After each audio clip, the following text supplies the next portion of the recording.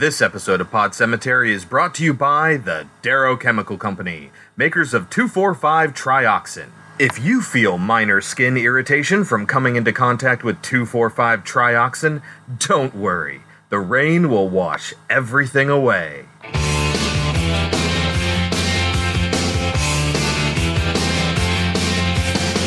Under the October with the steamboats, ancient goblins and wallows come at the grand light making a sound. The smell of death is all around, and at night when the cold wind blows, no one cares, nobody knows. Hello, my name is Chris. My name is Kelsey. And this is Pod Cemetery, where we dissect horror movies like the rotting corpses that they are. It's Z-Word week on Pod Cemetery with 1985's Return of the Living Dead and 2004's Shaun of the Dead. But before we get to the movies, Kelsey, how do we start the show? Trivial Pursuit Horror Edition. Give me what you got. Who directed both 1965's The Sound of Music and 1963's The Haunting? Fuck if I know. What is the answer? Robert Wise. Okay. If I knew more about musicals, I probably would have gotten that. Or if I would have remembered movies that we've watched. We haven't actually watched We've watched it. The Haunting. Sure, we've watched it. We've watched The Haunting of Hill House. On the show. Oh. But we've watched The Haunting, haven't we? The original Haunting? I've Yeah. never seen it. I've only seen the crappy remake. Is that going to be a double feature we're going to watch in the future? Somebody has recommended All it. right, somebody who recommended it. We don't have that list in front of us right now, but you already know what Kelsey thinks of the remake. All right, Kelsey, I got a really easy question for you. Let's get this out of the way now. What is the name of the hotel? I'm just going to stop right there. What's the name of the hotel? Oh. Is it The Overlook? It's the Overlook. Hey. What is the name of the hotel the Torrance family are caretakers to in The Shining, 1980? The Overlook Hotel is the correct answer. I knew you'd get that. You've been to the Overlook, haven't you? I have been to both the real hotel that He stayed at and got his Steven inspiration for. based it on, Mhm. called the Stanley in Colorado. And I have been to the one that they filmed the outside shots of the Overlook. That is in Mount Hood, Oregon. Is there an actual hotel that was the interiors, or is that a soundstage? Soundstage. Yeah, okay. In London, right? I don't know. I think so.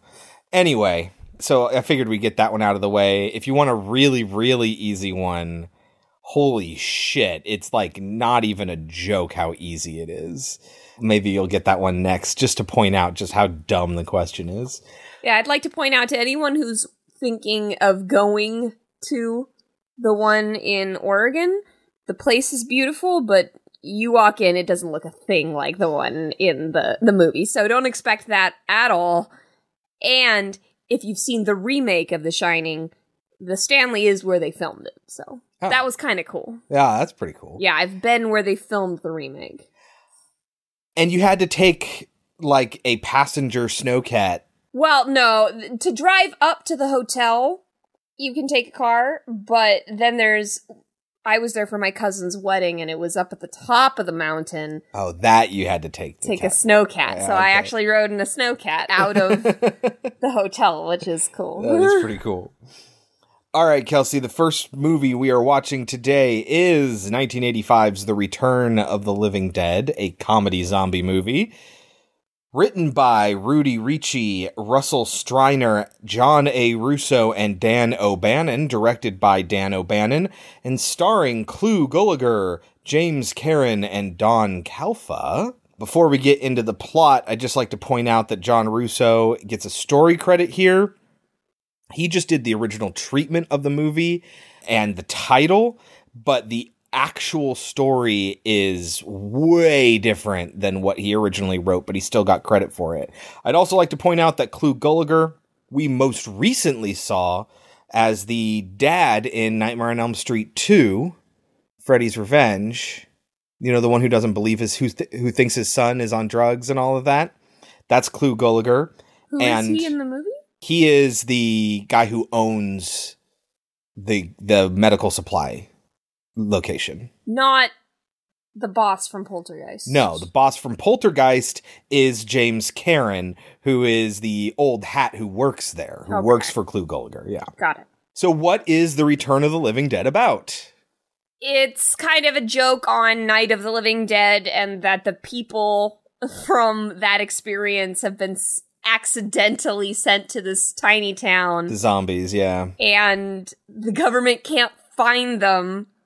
So they're just sitting there, and these idiots open one up, and they cause a new wave of zombies. It's really interesting in that respect. As a matter of fact, in the universe of this movie, the movie Night of the Living Dead actually exists.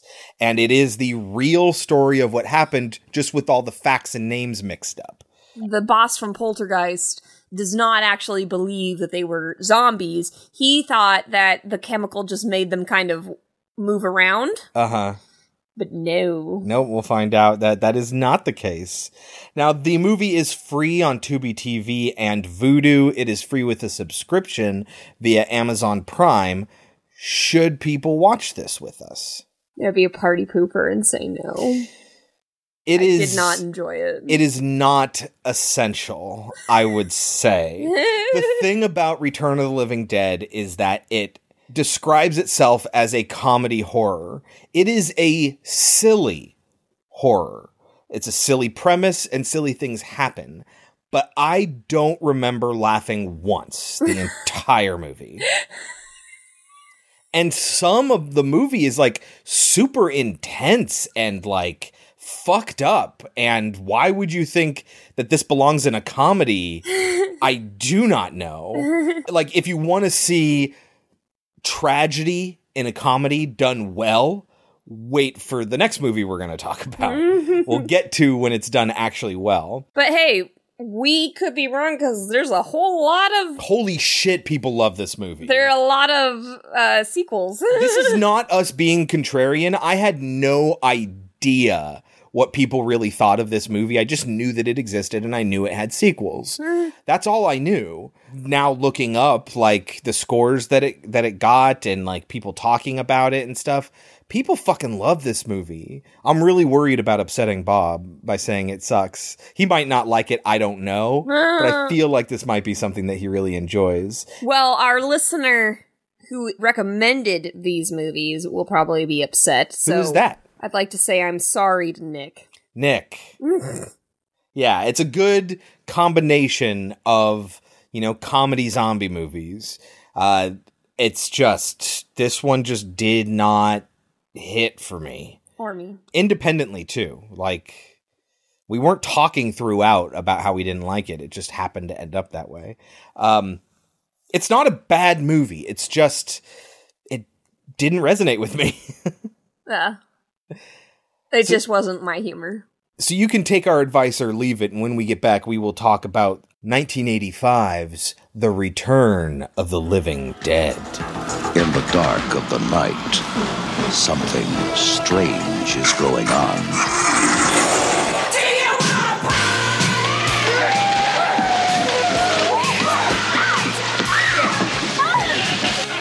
The dead have risen from the grave. There's 100 of those things out there. How many did you say? 100. And now the question is, how do we get them back into the ground? It's all over everything! Stupid asshole! Watch your tongue, boy, if you like this job! Like this job! Brain! The military is nervous. How was your day? Usual crap. The police are confused. It worked in the movie! Well, it ain't working now. Read the movie line! It's not a bad question, Bert. It's not a bad question, Bert. It's not a bad question, Bert. The Return of the Living Dead. So the whole movie starts out with an obviously untrue disclaimer about how the names and events depicted in the movie are all real. And that's obviously not true. We're just starting off with a real clever joke. Mm-hmm. What happens in the movie, Kelsey? Can you get us started on the actual plot? Well, I was very annoyed to find out that this is apparently a 4th of July movie. We could have waited for it for next year. We have a hard time finding some of our seasonal movies. It's right before the 4th of July weekend. That's only important because there's going to be a lot of people there, I guess. Yeah, I mean... It's really not part of the plot. It's not at all. But that's how it starts. So they're talking about the barbecue that they're going to do and the weekend and all that. And we meet 2 of our main characters. The dude from Poltergeist and some other guy. What are their names? So James Karen plays Frank. And then the younger guy, Tom Matthews, plays Freddy. He's the new guy on the job at Unita Medical Supplies. Which is a joke, I guess. It's kind of a pun, but not really. Anyway, this is the caliber of comedy we're talking about here. After Bert, the owner, Clu Gulager, leaves, Frank and Freddy are going to stick around because Frank is going to show Freddy kind of the ropes. Like, give him a little bit more of the education. He's going to wait for his friends to show up anyway. So they're going to spend this time... learning the ropes. Yes. They have a bunch of skeletons. Yes, so it's a medical supply place. They have cadavers, they have skeletons, they have all this stuff basically setting up things that could potentially happen if there were a zombie outbreak. But yeah, they are a medical supply company, so they get cadavers and they prepare them to be given to like medical schools and stuff. And we don't really know if we can trust the information that we get from Frank, because Freddy will ask, where do the skeletons come from? He's like, they come from India. And it's like, I don't know if that's real. And then he's like talking about, well, I don't know how they get the ones with the perfect teeth. So apparently that's a thing? Skeletons from India? That was a thing. So India was actually a source for a century and a half of getting skeletons for medical study. And they were renowned for having, like, perfect teeth. Weirdly. And for whatever reason, they would come out of these small villages and stuff in India and be sent to these medical schools. And it was literally the world's primary source of medical skeletons. And then in the 80s, the Indian government banned exporting human remains. So you couldn't export human remains out of the country. And then all of a sudden, like, the medical skeleton industry just completely dried up. There are reports that apparently Wired wrote an article in 2007 about it, that apparently there then became like this underground black market for these Indian skeletons because of their quality. That never stopped after the ban was put into place. That's terrifying. Because people just literally couldn't get them from anywhere else. So that means that more people need to be willing to be donors. Yes, absolutely. Okay. More people should be donors. You do not need to be buried in the ground. That's tons and tons of resources taken up by cemeteries. Kelsey, do not bury me. Okay. Okay? Okay. So... he starts to tell him the story. I don't remember why, but he starts telling him the story about Night of the Living Dead bodies being there. Did you see that movie, Night of the Living Dead? Yeah. That's the one where the corpses start eating the people, right? Sure. What about it? Did you know that movie was based on a true case? That's not possible. I mean, they showed zombies taking over the world. They changed it all around. What really happened was, back in 1969 in Pittsburgh at the VA hospital, there was a chemical spill, and all that stuff kind of leaked down into the morgue, and it made all the dead bodies kind of jump around as though it was alive. And they told the guy who made the movie that if he told the true story, they'd just sue his ass off, so he changed all the facts around. So how come you know about it? What typical Army fuck-up. The transportation department got the orders crossed. And they shipped those bodies here. And he's like, you want to see one? And they go down, and he shows them, look, this is where they are. And he's like, really? He's like, yeah, open one up and see. And it's just like, are you fucking... How stupid do you have to be? So they open it up, and out comes this gas. But then we go and meet another group of people. Yes. So the gas fills the room, and they cough, and they collapse. And then we meet the punks. So the punks are Freddy's friends. Oh my god, this is hilarious. Holy shit. By the way, you see these punks, and the first thing you notice, or at least I noticed, was Miguel A. Nunez Jr. Who's that? If that name does not ring a bell, he was DJ in the Street Fighter movie. He was Mo Bitches in Black Dynamite. He was Joanna Man. And he was Demon in Friday the 13th. New Beginning. That's the third one? It's the fifth one. I definitely recognized him. When you said he was from the Friday the 13th franchise, yeah, I was like, I know I've seen him in one of those movies, because I totally recognized him too. But, oh boy. Apparently he was homeless at the time. Oh. And he had this whole, like, Jerry Curl action going. Like a Jerry Curl, like, pseudo mullet. Just let your soul glow. Just let it shine through. Just let your soul glow, baby. Feeling oh so simple. Wow. That definitely peaked the audio. And he's wearing an outfit straight out of a Michael Jackson music video. And it's whoo-hoo. Now, the rest are also dressed up in funny ways, including characters by the name of Suicide and...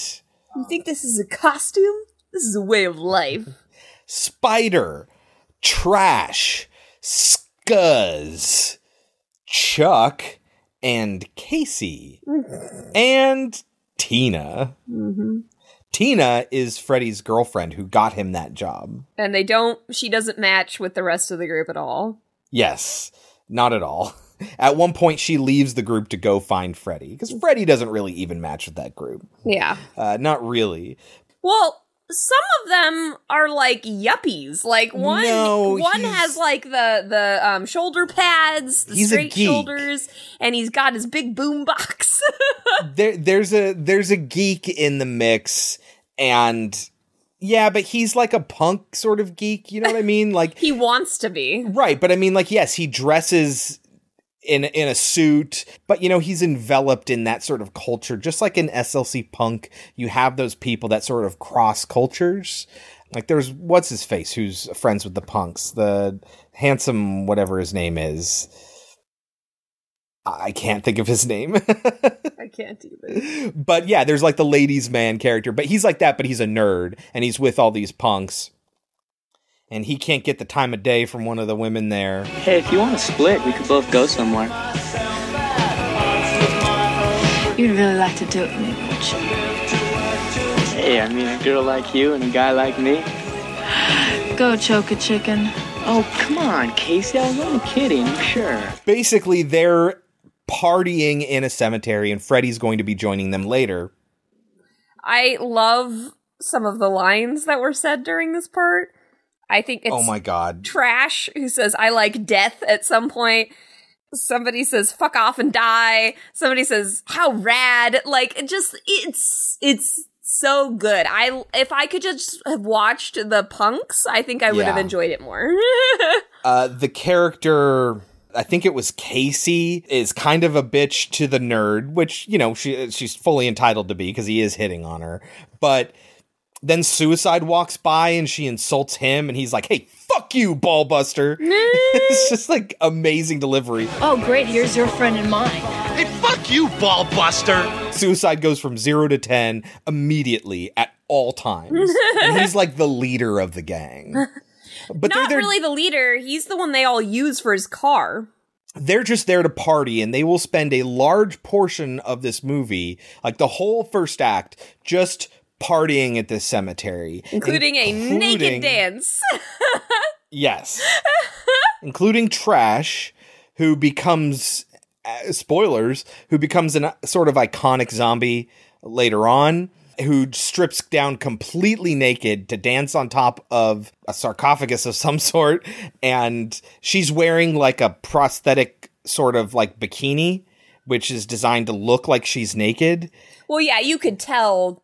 You couldn't see anything. So Right, it was that's like, the thing. it's very obviously she has something on. It's like an angel in Dogma where they just got nothing down there. But she does strip down naked and then do a dance, and she's the one who loves death and says that she has dreams about how she'll be eaten by old men. Yes. It's weird because she's talking about how afraid she is of it. Uh-huh. But it kind of turns her on. Yeah. And she's telling the story about how she thinks the worst way to die would be to have a group of old men surround her and bite her to death. Do you ever fantasize about being killed? Never. Do you ever wonder about all the different ways of dying? You know, violently? And wonder, like, what would be the most horrible way to die? Try not to think about dying too much. Well, for me, the worst way would be for a bunch of old men to get around me and start biting and eating me alive. I see. Which is exactly how she dies. And you knew it was coming. It was way too obvious, and you knew that's what they were gonna do. Again, something that Shaun of the Dead does really well is foreshadowing. It's lines and things like that feel very natural in the moment, and then when they come up later, if you notice, you're like, aha! And if you don't, it has no impact on the movie. If you didn't notice this, you'd be like, that's a really fucking weird thing to say. It's like in This Is the End. Franco pitches a movie idea to Seth Rogen. Why don't we do a sequel to Pineapple Express? Danny's trying to kill us. Yeah. And I sacrifice myself for you. And he kills me, and I die for you. And Danny fucking eats me. Why does he eat you? I don't know, I'm just trying to think of like the nastiest way to go. Yeah, he can eat you. Okay, that's a good idea, man. Out of his mind and just like eats me. That movie idea is exactly how he ends up dying. Nobody noticed. I don't because it was that, done yeah. so well. It seemed like Franco was just being a weirdo and talking about a movie. And it fits. It's not obvious, heavy-handed foreshadowing, but I kind of feel like that's almost what this movie is going for. Yes. It wants to hit you over the head with its silliness. It's not clever. It's just like, isn't this ridiculous? Whap. Yeah. That's how I feel about Creepshow. That's why I don't get why you think it's so funny. Yeah, I feel like that's ridiculous in a way that's fun. But again, this movie has moments that just are not fun. Like, at all. And so, especially the ones that involve Tina and Freddy, it's like, it sucks and it makes you feel shitty. And it's like, I'm supposed to laugh during this? Because the movie is not skilled at getting you to laugh in the best of times, let alone when it's like super traumatic. In any case, they're hanging out there. Tina leaves to try to find out what's taking Freddy so long. Cut back to the medical supply warehouse, and what happens? They wake up and they're really sick. They're not feeling good. Yeah. And they notice that the body is gone. And the guy's like, it must have melted, like, from the stuff. As soon as it was exposed to the atmosphere, it just completely disintegrated. And that must be what they breathed in, but that's not the case. No, and what do they find? They find the Tar Man, I think is what they call him. Or something like that. It is the coolest zombie in the entire movie, and compared to a lot of other movies, I like him a whole lot. He moves really cool. The skeleton mask is fucking awesome. It's a cool prop, I'll tell you that. And it doesn't look fake. It's on a human's head, and normally when you put like a skeleton mask on a human's head with prosthetics and stuff like that, it looks like way too big and stuff. No, they did a fantastic job on this specific zombie who's been just roasting for 14 years in a barrel that was sent to the wrong place. Up to this point, they've seen that they could call a number on the side of the barrel, and they're like, no, we're not getting the army involved. We're calling our boss. Like, that's their objective. They do not want to escalate this to get them in any trouble. But yes, they have found a zombie. Yep. And he's talking. He's yelling brains. Yes. Which I wonder if that's where that comes from. No, I think it's from that. It's a reference to older movies. Oh. I mean, zombie movies have been out since before Night of the Living Dead. But have they always shouted out brains? Well, you know who hasn't ever said, I want to suck your blood, but is always attributed as saying that? Dracula. He's literally never said it. Seriously? Seriously. That's crazy. Right? And it's always in a Bela Lugosi accent, and he never said it. Huh. I gotta say, though, this is nice and to-the-point exposition. They tell the story, hey, you remember this movie? Yeah, that really happened. Those bodies are downstairs. Oops, it opened. Like, just done. We're to the point, and in a movie that's supposed to be kind of lighthearted, I appreciated that. I will say that. So they have miniature dogs? So, what it is it's a real dog, a real dead dog, sliced in half, and I guess probably solidified in some way in order to stay together as like a veterinary display to show you the insides of a dog. And it's a small puppy, and when they run across it, it like starts moving. Yes. It's kind of cute. I guess. I don't know why, but they still are under the impression that it's been contained. And if they can just get rid of this one, then they'll be done. Why would they assume that if the dog came to life? And remember the butterflies came to life. I thought that was hilarious. Yeah. They have a bunch of dead butterflies tacked on and all the wings are flapping, and that's adorable. Fun. But yeah, shouldn't that tell them something? That should tell them, hey, why are the other creatures coming to life? So let's be clear here. These are two different zombies we're talking about. There's the tar man that got out. Mm-hmm. What they come across is one of their existing cadavers, a fresher body of like a whole human, the one that they end up decapitating. They don't find the tar one? No. Then how do we find that one? So yes, this movie it's hard to remember. I honestly didn't even remember how it ended when we sat down to record. And it has an ending, let me tell you. So here's what happened. The tar man is gone. He disappeared. They thought he disintegrated. They find the dog, they find the butterflies, and they only have one actual cadaver in their cold storage unit. Just one. And they hear the pounding, the screaming inside this cold storage unit, and they know that that's what's happened, is this cadaver has come back to life. Freddy says, let's call the army, that number on the side of the barrel. Frank says, absolutely not. We're going to call Bert instead. Clu Gulager, Bert, shows back up and is like, holy shit, they've come back to life. If you remember in the movie, how do you get rid of a zombie? You get rid of the brain. Yeah, destroy the brain or cut off the head. And so they decide that that's what they're going to do. And they're going to smash in the head of this cadaver. And so they open it up, this cold storage unit, and the cadaver comes out, and they have a fight scene with the cadaver. And they end up cutting its head off. And then this is actually kind of funny how stupid this is. They have a fight with the headless cadaver, kind of like in Evil Dead 2, where the headless body with the chainsaw. But this one is just a fight, and they're knocking over shelving units. And you can tell in certain shots when it's a prop and when it's an actual person in a suit. And some of the shots where it's a person in the suit, you can still see the head. It's still on the body, obviously.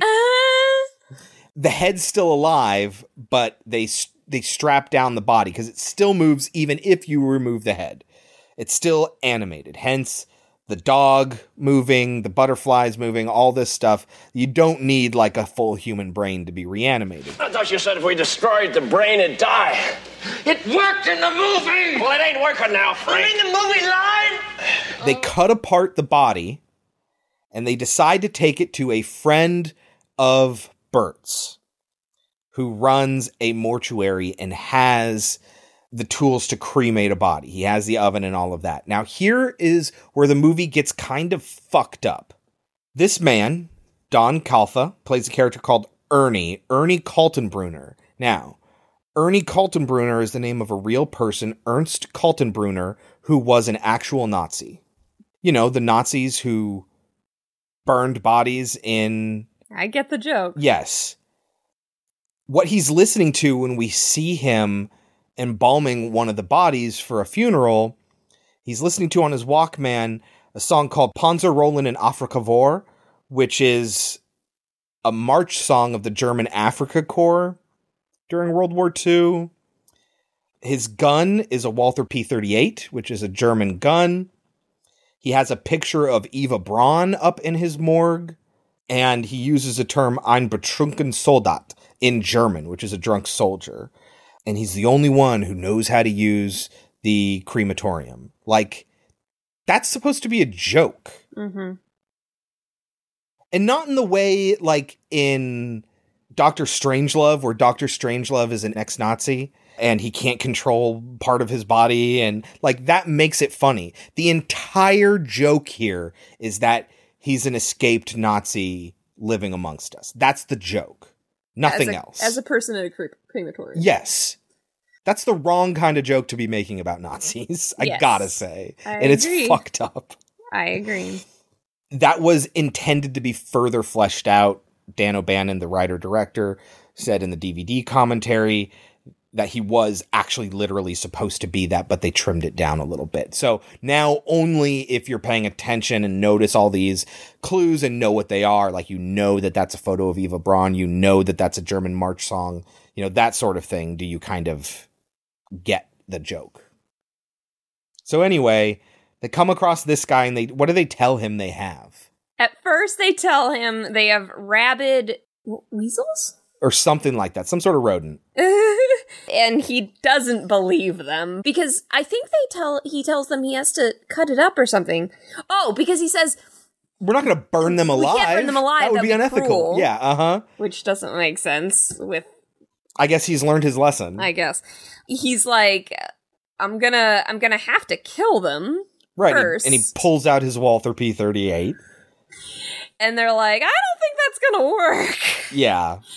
And they end up having to show him what's inside. And it's an arm in one of the bag. And it comes after like, attacks him. Yeah.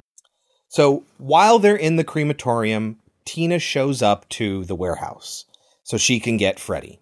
No one's there, but she's looking around for him. She ends up going to the basement where all the drums are being held.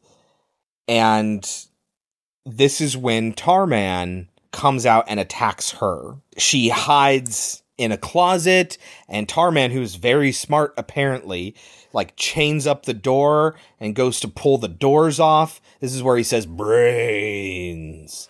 Who's there?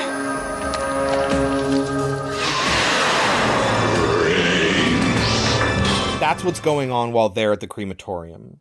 They burn this cadaver, and they think it's gone. The heart, every last little bit, if we could burn the ashes, we would do that too. But what they don't realize is that when the reason that it happened in the first place is because they released the chemical gas. Yes. And when they burn the body, the chemical gas gets released. And it mixes with the clouds in the air, and it starts to rain, what people assume is acid rain because it burns your skin. But that's the infection spreading. I love the music that they play when the smoke is released. Oh my god, that music is fucking awesome. I love it. It was very cool. Very good.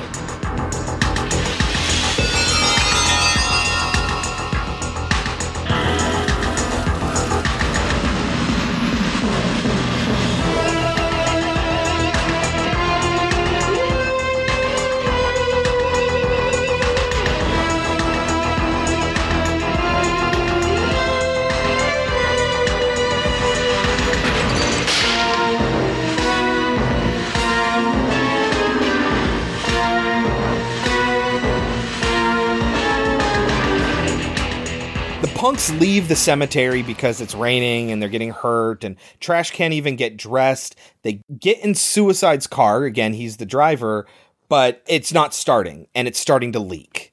So they get out and they run to the warehouse where Tina went previously, and they stumble upon Tarman trying to get at Tina in this closet. And when Tarman sees them, he says, "More brains." Yes, so Now they're dealing with Tarman, and he kills Suicide by taking just a huge chunk out of his head. Spider, who appears to be the only smart one in the entire bunch, gets them to barricade the door, and now they need to figure out what they need to do. Earlier in the movie, we didn't mention Casey thought she saw Freddy earlier. Leave. Like carrying something to the mortuary that's attached to the cemetery where they were partying. And so she's like, oh, that's where Freddy is. We should just go there and get him. And over there, they have called the paramedics because they're really, really sick. And they come and they take their vitals and they're like, Yes. You're dead. Your friend is dead. Yeah, it's a kind of funny conversation, but it's all housed in this like, oh, Freddy and Frank are already dead. They died when the gas was expelled, and they were risen again as zombies, but they were so freshly dead that they still thought that they were alive, and they could generally move around like actual living people, but they have 0 vitals. While this is happening, all the recently deceased are rising from their graves in the cemetery. So when the paramedics go outside to have a conversation about this and to call somebody, they get attacked by all the zombies who are rising from the graves. And there are a lot of them.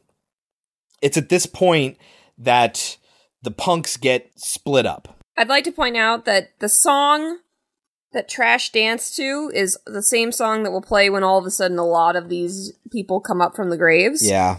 Do you want to party? It's time to party. And you're at first thinking, that's awesome. What a fun 80s song. No, okay, so then you find out what the rest of the lyrics are. So the lyrics in the movie are different than the lyrics of the actual song.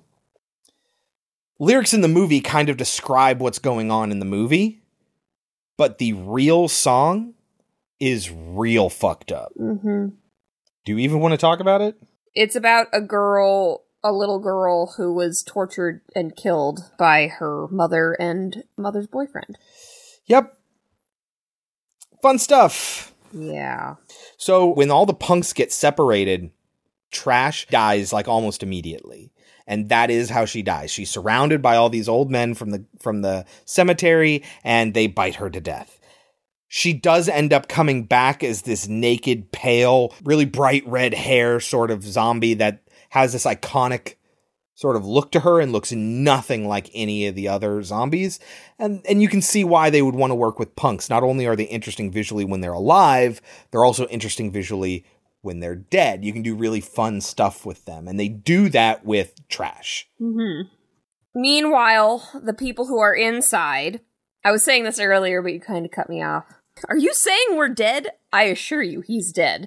It really reminded me of Adventures in Babysitting. Your friend is dead. You have no pulse, your blood pressure is 0/0. You have no pupillary response, no reflexes, your temperature is 70 degrees. Sorry, your friend is dead. Dead? It's been too long since I've seen Adventures in Babysitting. Or from the one about the college partiers, written by the same guy who did American Psycho. Rules of Attraction. When they bring in their friend who they think is ODing. Oh, your friend's dead. And he wakes up. And they're like, you quack! He's like, no, you've got to bring him back. Your friend's dead. Harry's gone bye-bye. Harry's gone to the big bye-bye. He's got his name in the papers on the backside. It's toe tag time in Teenville tonight. Again. Teenville? You should have just said no, Harry. I'm not dead, am I? Ah. Yes, you are. Shut up.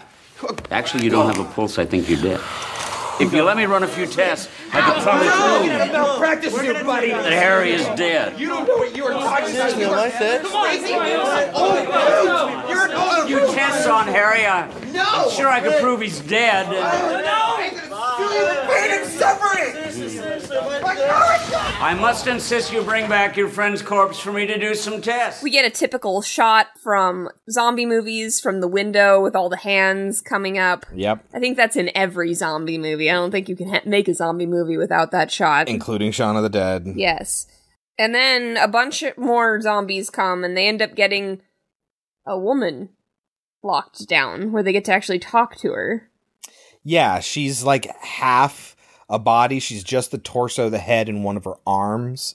And so they talk to her and they talk about how she needs brains. She just got brains, and so she's not as hungry. But later on, she becomes hungry and becomes obsessed with brains. And this whole time, Ernie is really interested in all of this. Because when he's working on the body, he's trying to deal with rigor mortis.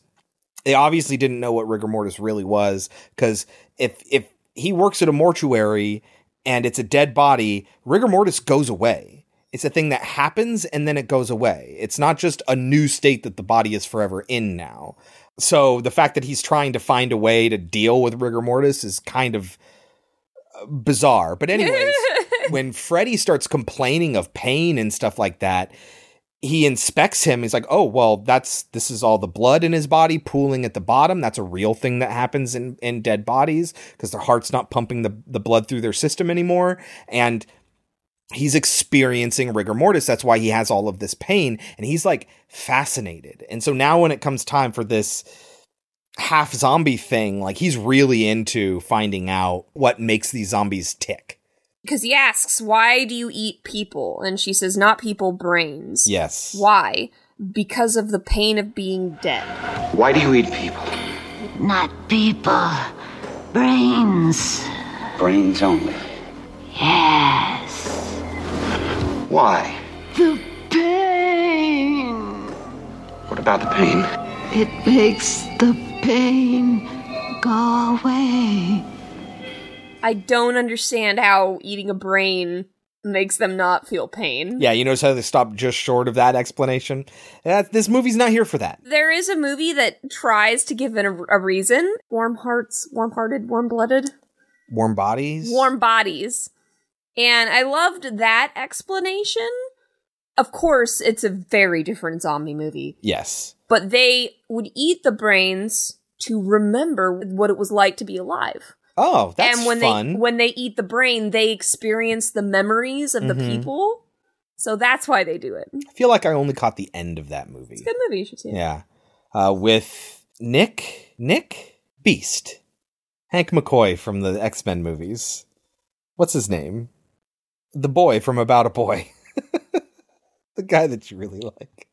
Nicholas Hoult. I can't believe I can't think of his name. Nicholas Hoult. That's not his name. Oh, shit. What is his name in the show? Let me find it. He's not Nicholas Hoult. Nicholas Hoult Skins. It's like Frank or Fred or... No, it's a posh name. Tony. Oh. Tony Stoneham. That's right, because it's Effie Stoneham. Okay, where are we? Well, I love the response. When the woman's explaining, somebody goes, hey man, fuck this. They just... Hey, look, man. Fuck this. Fuck this whole situation. Yep. But the whole point is that they can feel themselves rotting, and they stave that off with brains. There's other things going on at the same time, and it's actually kind of interesting.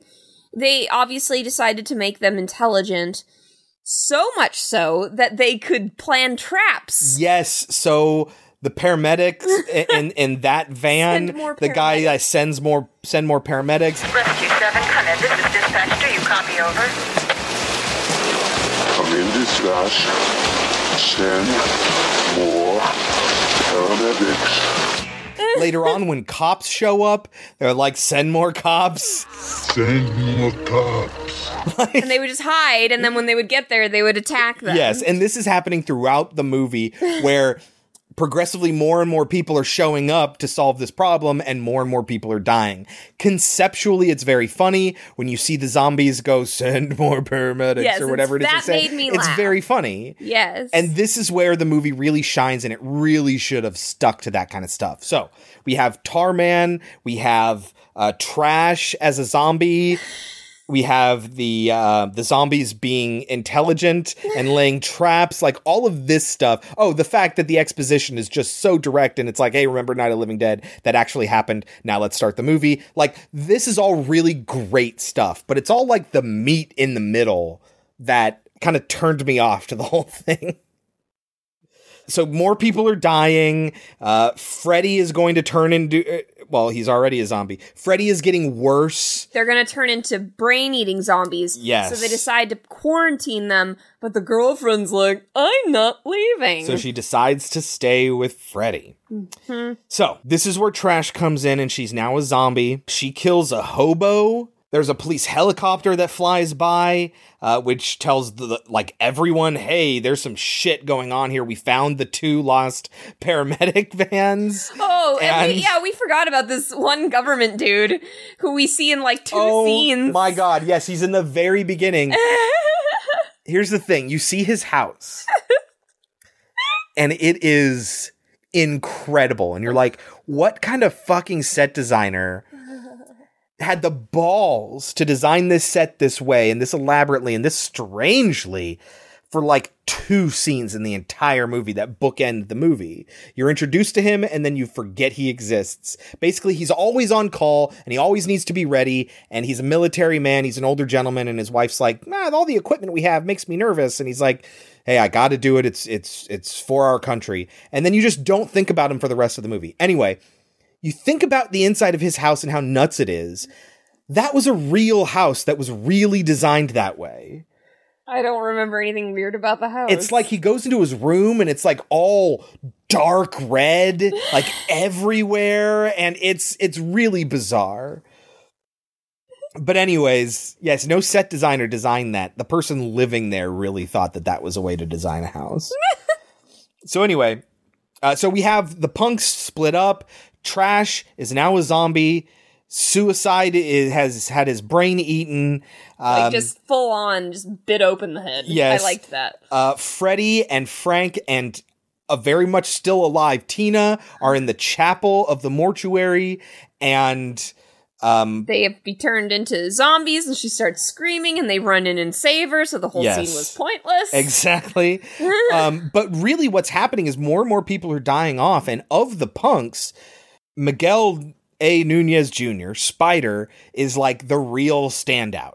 He's the one who's gonna fucking survive this. And he's the one who's always taking action, and they decide they're gonna try to get out and get to one of the police cars. Bert, by the way, there are characters. Yes, there are 2 characters named Bert and Ernie. Apparently, O'Bannon had no idea that was the case when he wrote it. He wasn't even thinking about that. It was pure chance that there are characters named Bert and Ernie. Bert and Spider find their way to this cop car, and they're going to come back for everyone else. But it gets too crazy, so they just drive off and decide we're going to come back with help. And they watch them get in the car and leave, and she's like, they left us, just like in Jurassic Park. Yes. They had to! He left us! But that's not what I'm gonna do. Bert's driving. They just drive straight through the zombies. It's awesome. That is really cool. But the car gets totally beat up.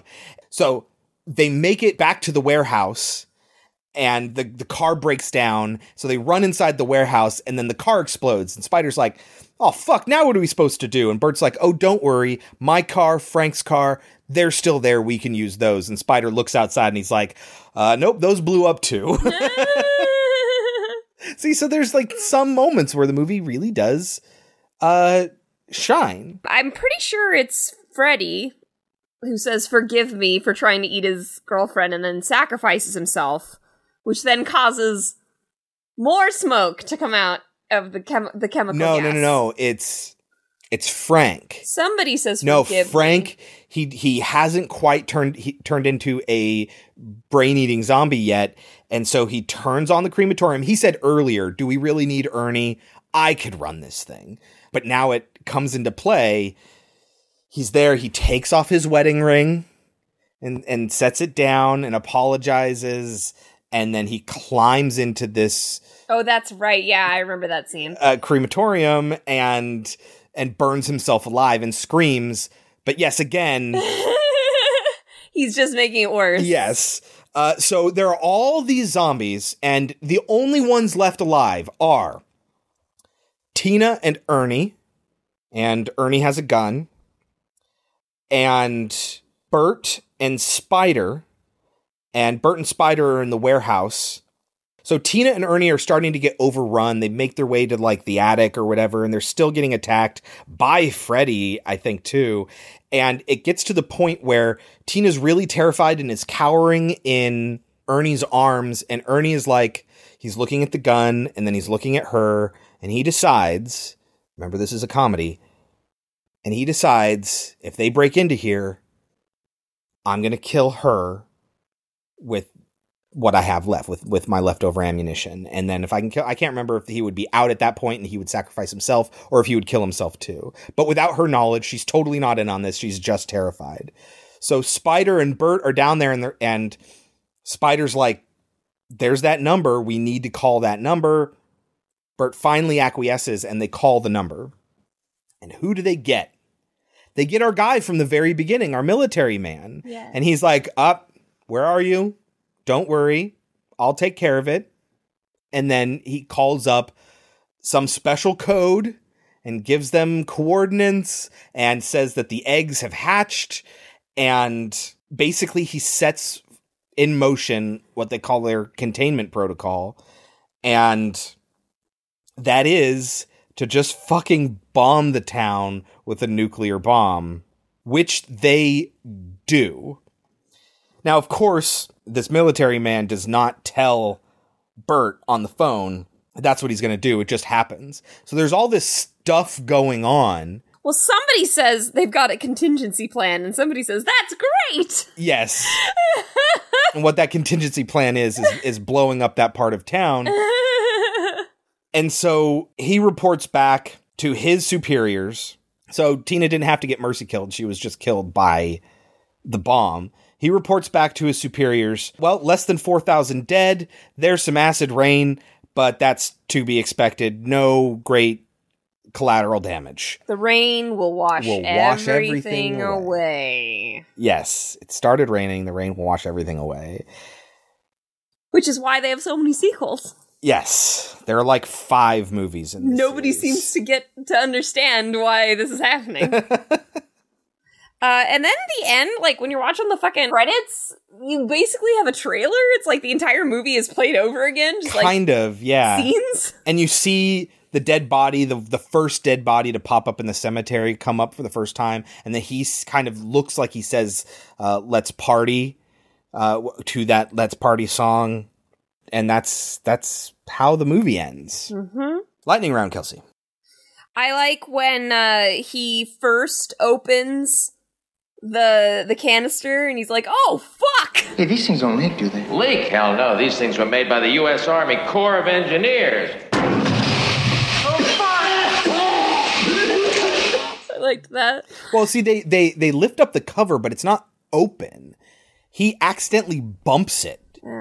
And a hole springs in it and the gas comes out. And they filmed like a wax sculpture or something like that melting to get the sort of Raiders of the Lost Ark effect going. And the heat that they used for that was so much that the glass shattered. And that was not planned. It's just what happened, which is a happy little coincidence. I like when we first meet the government guy. He's just a total asshole. He walks in and he's like, what's for dinner? And his wife's like, your favorite lamb chops. I had that for lunch, and then he walks away. Freddy wears a jacket that says, fuck you, in the theatrical version. But when they realized they couldn't use that and still play the movie on TV, they made a second jacket for the scenes where he's wearing that jacket that says television version on it. Awesome. Yeah, that's kind of cool. The cemetery that they go into is Resurrection Cemetery. Yes, which is a nice little wink and nod. When they first realize that the animal, like the dog's alive and the butterflies are alive, Freddy says, are we fucked or what? How they did those butterflies, by the way, is they just cut out pictures from books of butterflies, folded them in the middle, pinned them to the board, and then the director was just outside the shot, just blowing on them. Wow, that's cool. Yeah, or at least so says the commentary. There is an eye test poster on the wall in Unita Medical Supplies that if you spell it out, says Bert is a slave driver and a cheap son of a bitch who's going bald too. Ha ha, apparently. That's a thing. I like when the boss shows up. He's mad, obviously, at the guy from Poltergeist for, you got us into this, you better get us out. But when they're going in after the corpse that's alive, he's like, you'd better go in and do it. Be brave, man, be brave. Mm-hmm. And then it attacks him instead.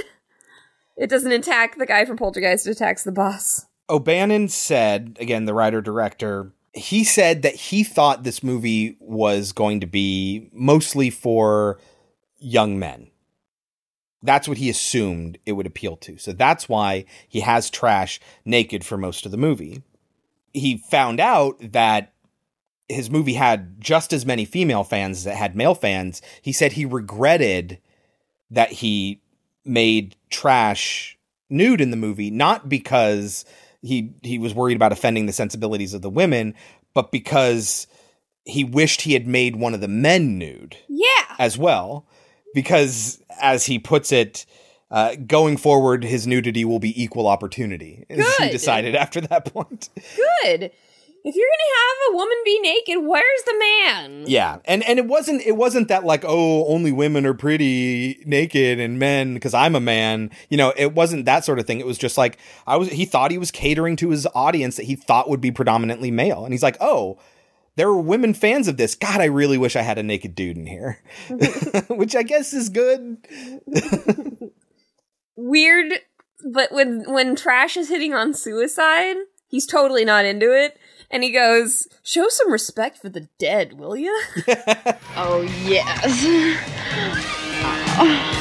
Hey, what's wrong with you, man? Show some fucking respect for the dead, will ya?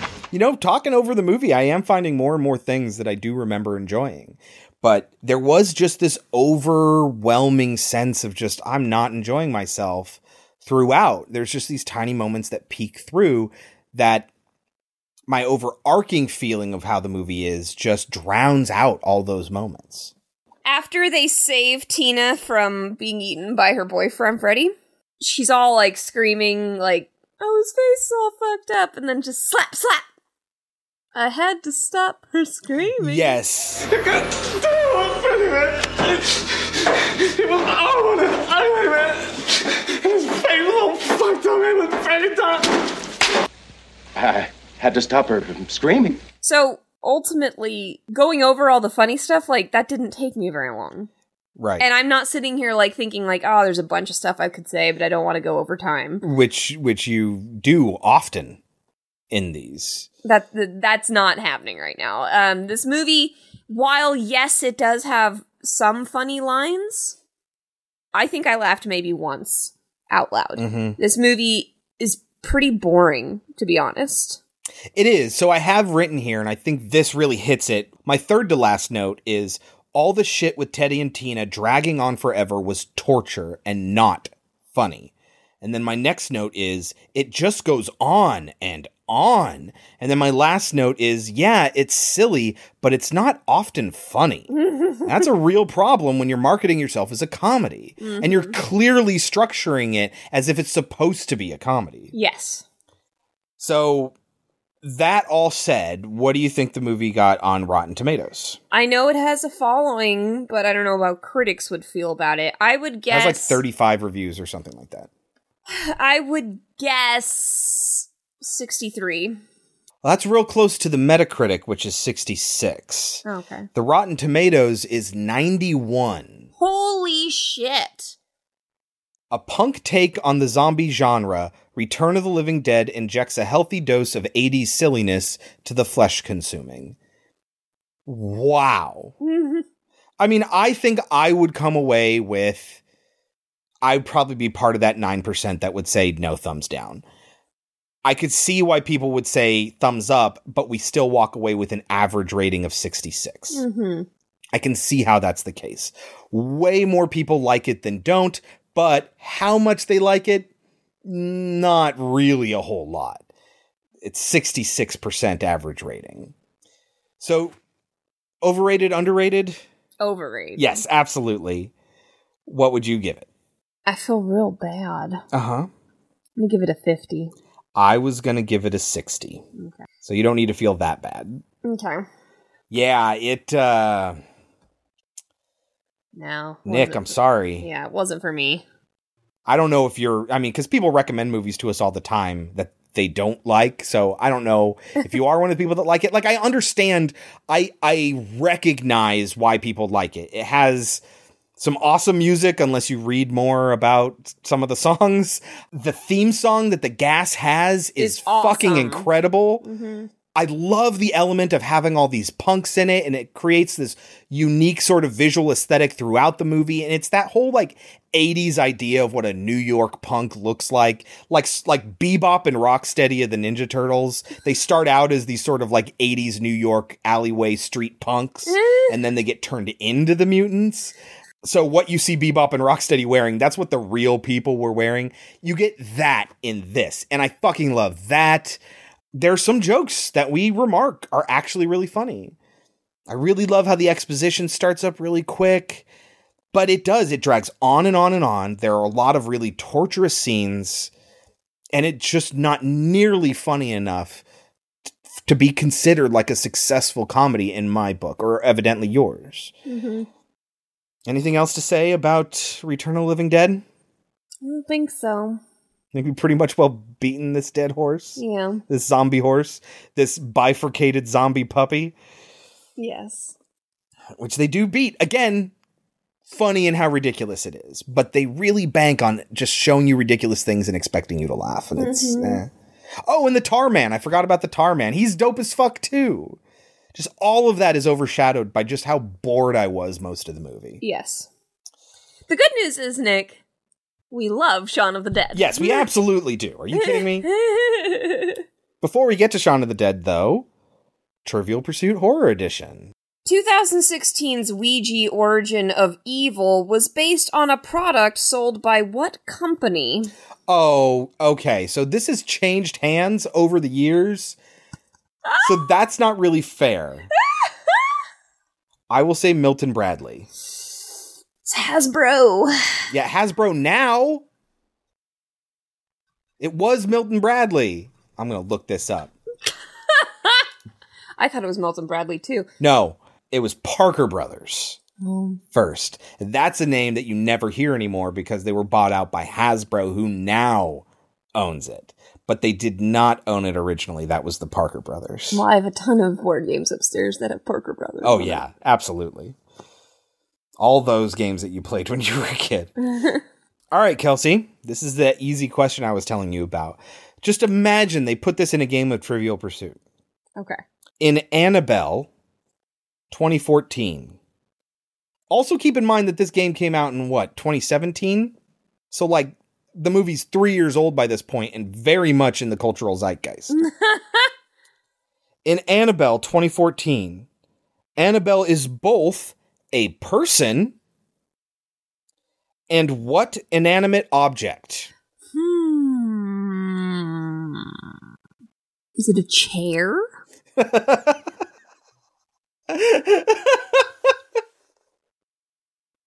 Oh, no, wrong. no. I know. Uh-huh. It's a lamp. I love lamp. No, it's a doll. Yes. Ugh, what a stupid question. It's like asking, Chucky is a serial killer that knows voodoo and... Like, no, reverse that. It's a doll and what? Okay. I just couldn't believe it. And I don't know if we're ever going to watch Annabelle, nor do I want to, but I wanted to get that out of the way. Annabelle has been recommended. Oh, to be paired up with Chucky, but we're not going to do that. We're going to do Chucky and the remake, which is coming out very soon. But not next week. But Kelsey has agreed to subject herself to both Chucky movies. Whew. Because you guys hate me, apparently. I am so proud of you, and I love you, and we've seen Child's Play before. I will be just as inebriated as I was last time. All right, Kelsey. Next up is 2004's Shaun of the Dead, written by Simon Pegg and Edgar Wright, directed by Edgar Wright, starring Simon Pegg, Nick Frost, Kate Ashfield and Bill Nighy. I gotta say, Edgar Wright is absolutely, he is one of my top 5 favorite film directors of all time, for sure. We already did Zodiac and Seven. David Fincher is one of those top 5 for me. And Edgar Wright is one as well. I fucking love Edgar Wright, even though Kelsey is like 1 or 2 of his movies she likes, and that is it.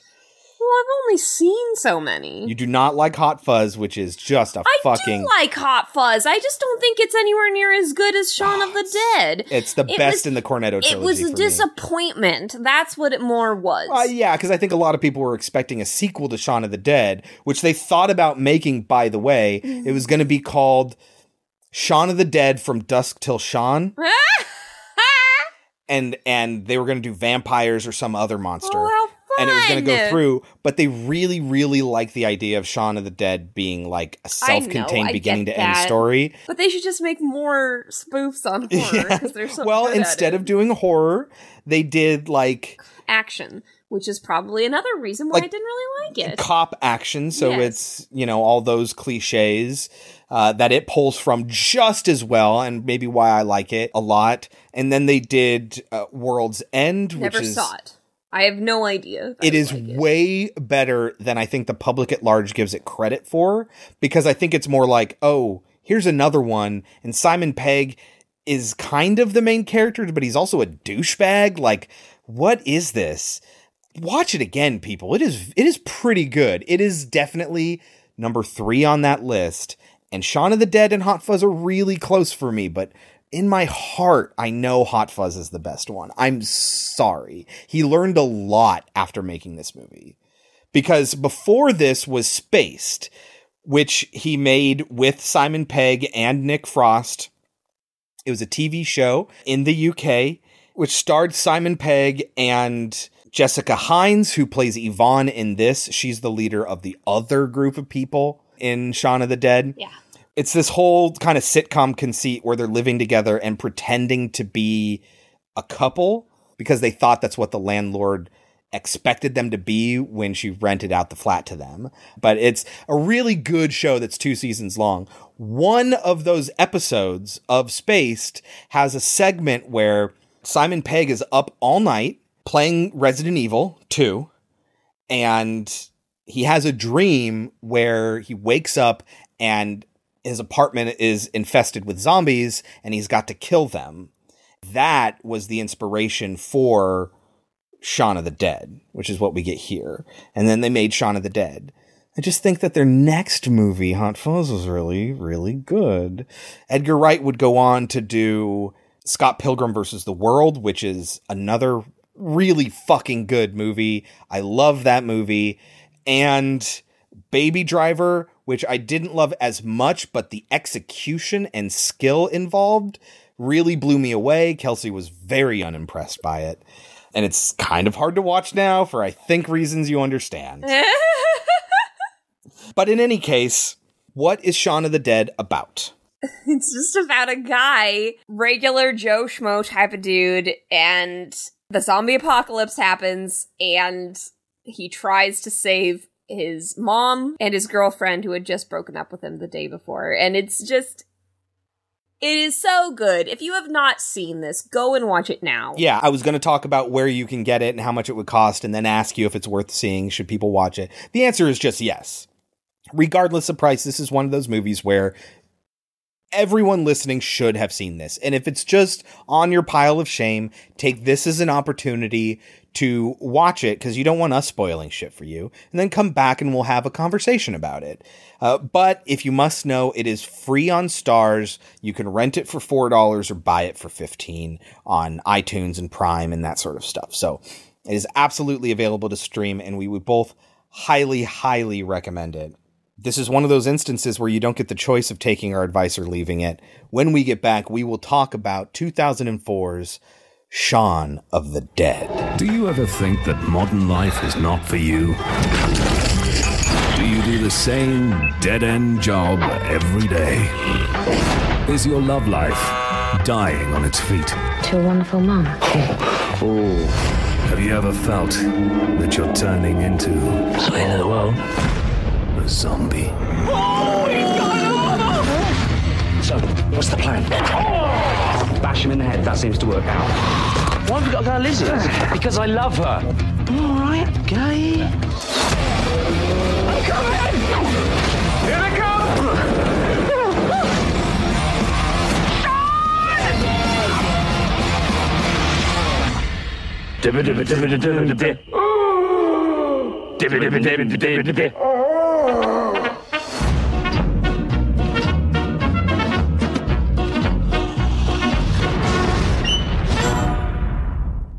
Okay, Kelsey, get us started. How does Shaun of the Dead begin?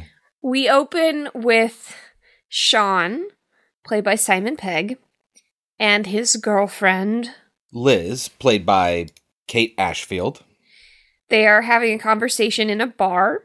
Sean is smoking and drinking, and she's saying, I know he's your roommate, but, you know, he's just not very intelligent, and I want to do something new. And Sean just doesn't get it. Sean is just an idiot, and just like, what do you mean something new? And what's wrong with everything that we normally do? Yeah. And also, her roommates are there as well. Yeah, so when each of them are introduced, this is what I'm talking about when I talk about Edgar Wright. It's like he cares. Surprise, surprise. He just puts a little effort into every single shot that he does.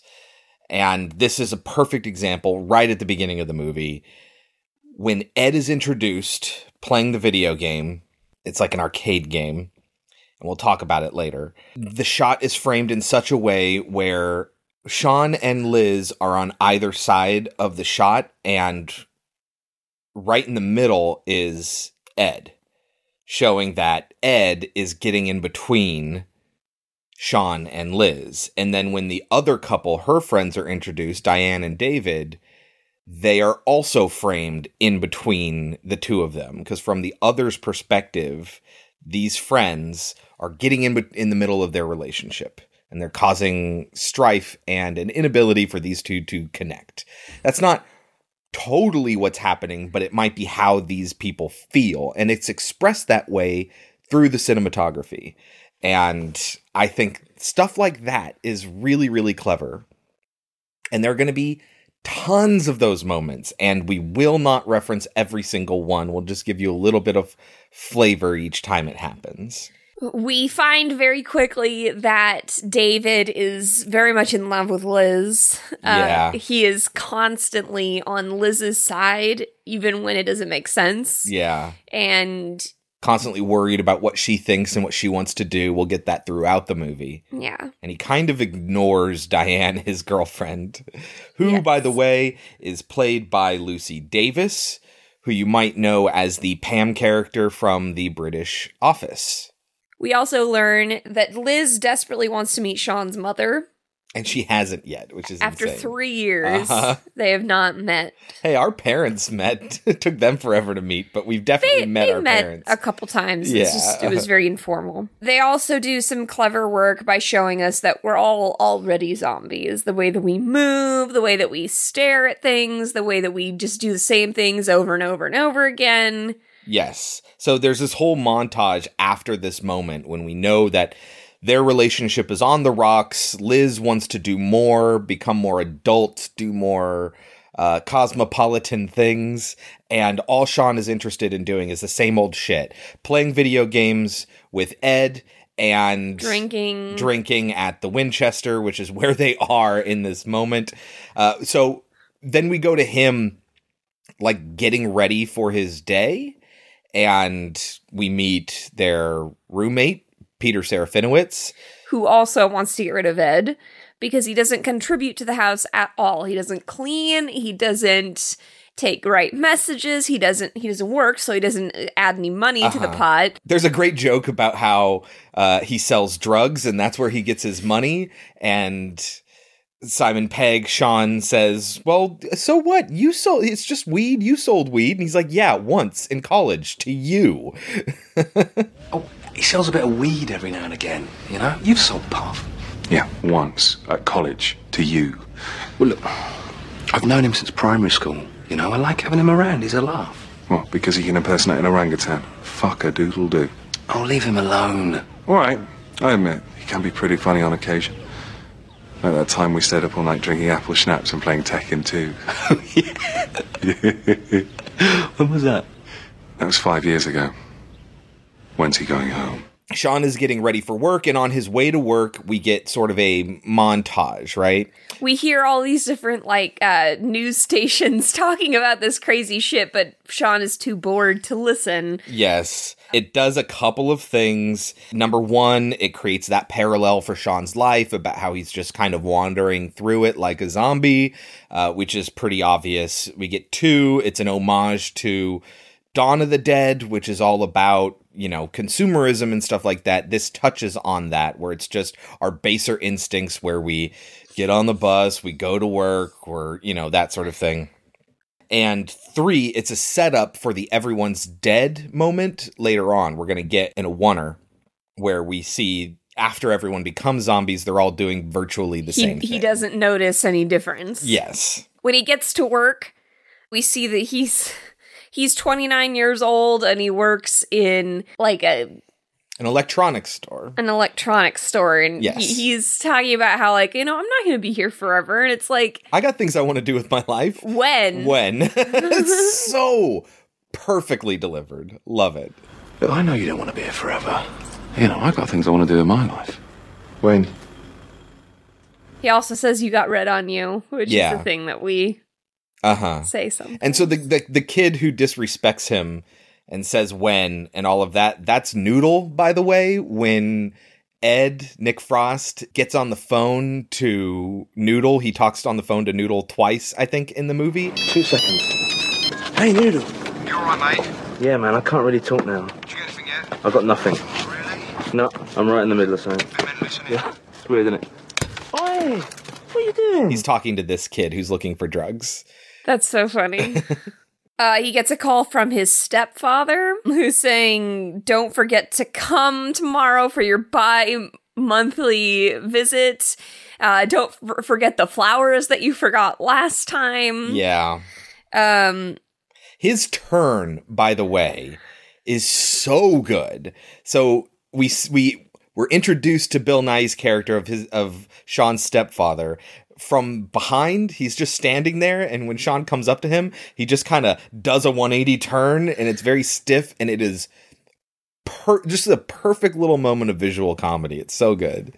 When everyone is starting to turn, Sean still does not notice. He doesn't notice people running around, chaos on the news, a man eating a bird in the background. Yeah, they even go to the Winchester when they don't know what to do and still have no idea what's going on. Military vehicles are everywhere. Everyone is getting sick. That's why Sean is in charge for the day, because his manager was sick. Uh-huh.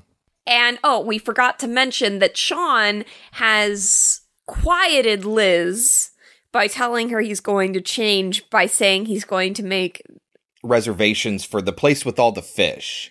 When he looks it up later in the Yellow Pages, it shows that's the restaurant's tagline is the place with all the fish. Yeah. He completely forgets and does not book it at all. So his plan to make it up to her is to take her to the Winchester, which is exactly what she was saying she did not want to do. Yes. And so she says, all right, that's it. I don't want to see you anymore. Yeah, he had bought flowers for his mom, just like Bill Nighy had told him to do, and he brings those to Liz when he tries to make it up to her.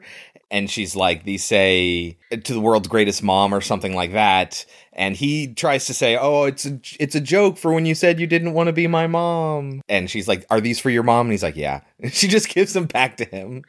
There's some fun lines here, because she's like, we never go anywhere. And he's like, we went to Greece. We met in Greece. So good. And David is like, Liz, he's no good for you, whatever. And he goes, get fucked, Four Eyes. Basically, I'd say your 9 lives were up, Sean. Get fucked, Four Eyes! We all know you're in love with her. I don't know what you mean by that. I don't know what he means by that. So instead, Ed takes Sean out to the Winchester. Yeah. And he's trying to cheer him up. He does a few things to cheer him up. First of all, he does Clyde, which is a reference to Any Which Way But Loose. Never seen it. Clint Eastwood movie. It's actually two movies, 78's Every Which Way But Loose and 80's Any Which Way You Can, where Clint Eastwood is partnered with an ape, Clyde. Right Turn Clyde, that's where that comes from, because Clyde would do hand signals out the window.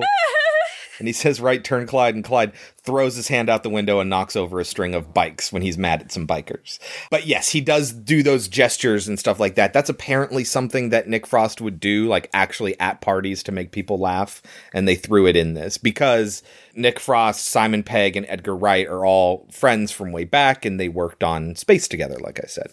They're sitting there talking, and the jukebox comes on, playing If You Leave Me Now. Yes. And he's like, who put this on? He goes, it's on random. Which will be a joke that will come up again. Yes. And he's like, you know, she says we always just go to the Winchester. She doesn't want to become an old drunk person wondering what happened to her life. And and Ed says, that's harsh. These are very interesting characters. And he says, you know, she's an ex-porn star. Oh, he was in the military or whatever. But they're talking about the Winchester that is above the bar, and Ed's saying, you know, that's loaded. And he goes, that doesn't work. You know it doesn't work because the same guy says dogs can't look up. Yes. And they will say this several times throughout the movie. It's true, Big Al says so. Yeah, well, Big Al also says dogs can't look up. So the thing about dogs can't look up, let's stop here for a moment and talk about this. Yes, dogs absolutely can look up. That is totally not a thing, and it was never a thing until this movie. And then people started actually arguing about whether dogs could look up. Your dogs are like 2 feet off the ground. They have to look up at everything. Yeah, it doesn't make any sense.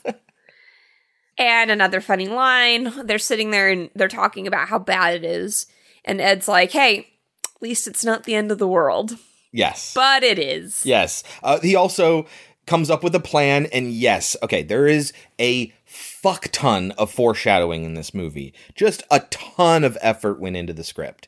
And we all know that Nick Frost, when he comes up with his plan of what they're going to do, each point in the plan is something that happens later on in the actual movie. You know what we should do tomorrow? Keep drinking. We'll have a Bloody Mary first thing, have a bite of the King's Head, couple of the Little Princess, we'll stagger back in. Back at the bar for shots. How's that for a slice of fried gold? It's all a reference to other things. We'll have a Bloody Mary. Mary's the name of the zombie in their backyard, like, and so on and so on. It's a reference to things that end up happening. Oh, interesting. And there are tons of those throughout the movie. Just, it's littered, chock full of them. It's very, very good, but we're not going to cover all them. I will, however, cover every single reference of note in this movie. When they are leaving the bars at the end of the night, they're singing White Lines. Oh, God. When they first run into a zombie and it's going down the alleyway, and they try to get it to chime in, and he's like, what's he doing? It's not even, he's supposed to say break or whatever it is that he says in White Lines. Get higher, baby. Get higher, baby. Get higher, girl.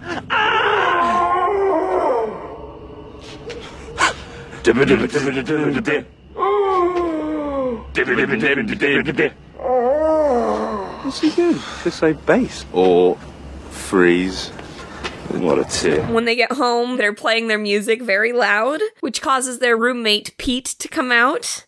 And they're like, come on, it's Saturday. And he's like, no, it's not. It's Sunday. It's 4:00 in the morning. I have to get up soon because I have to go into work because my boss is sick. I've got a splitting headache and I was mugged on the way home.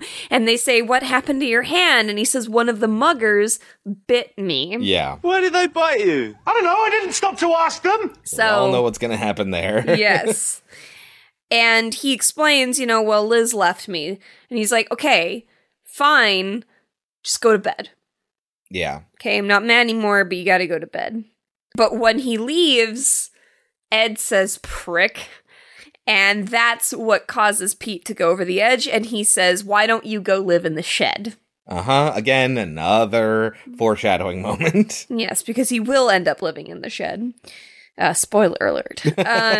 And he says the big thing that really makes Sean fucking finally wake up.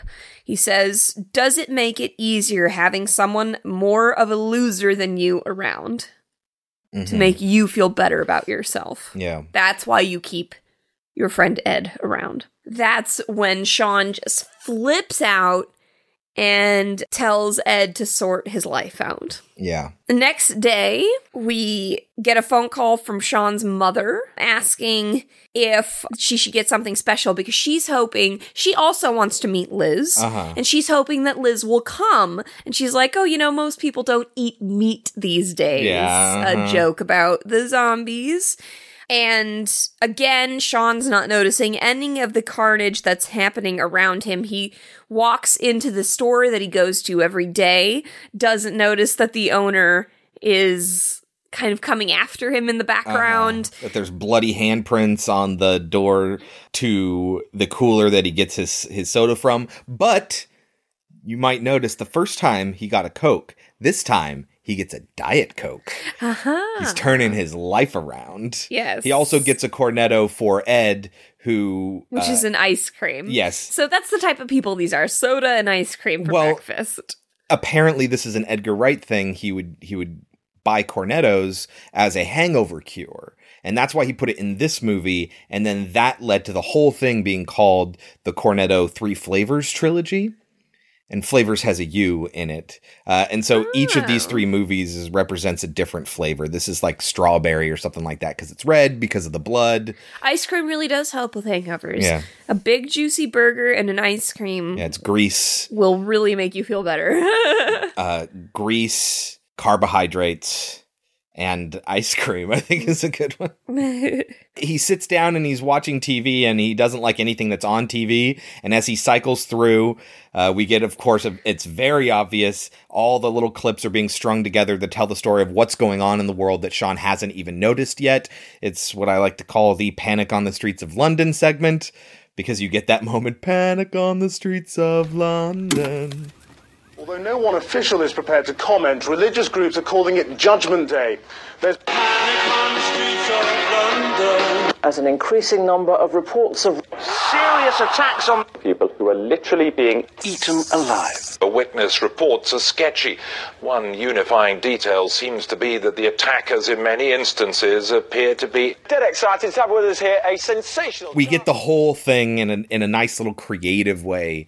In a normal movie, hell, even in This Is the End, the way they do it is it's just a news report that's on TV saying that the world is ending while they're talking about getting food and getting high. And it's not creative at all. I love This Is the End, but this is what I'm talking about when Edgar Wright puts those little touches in absolutely everything. Jam fucking packed full of stuff.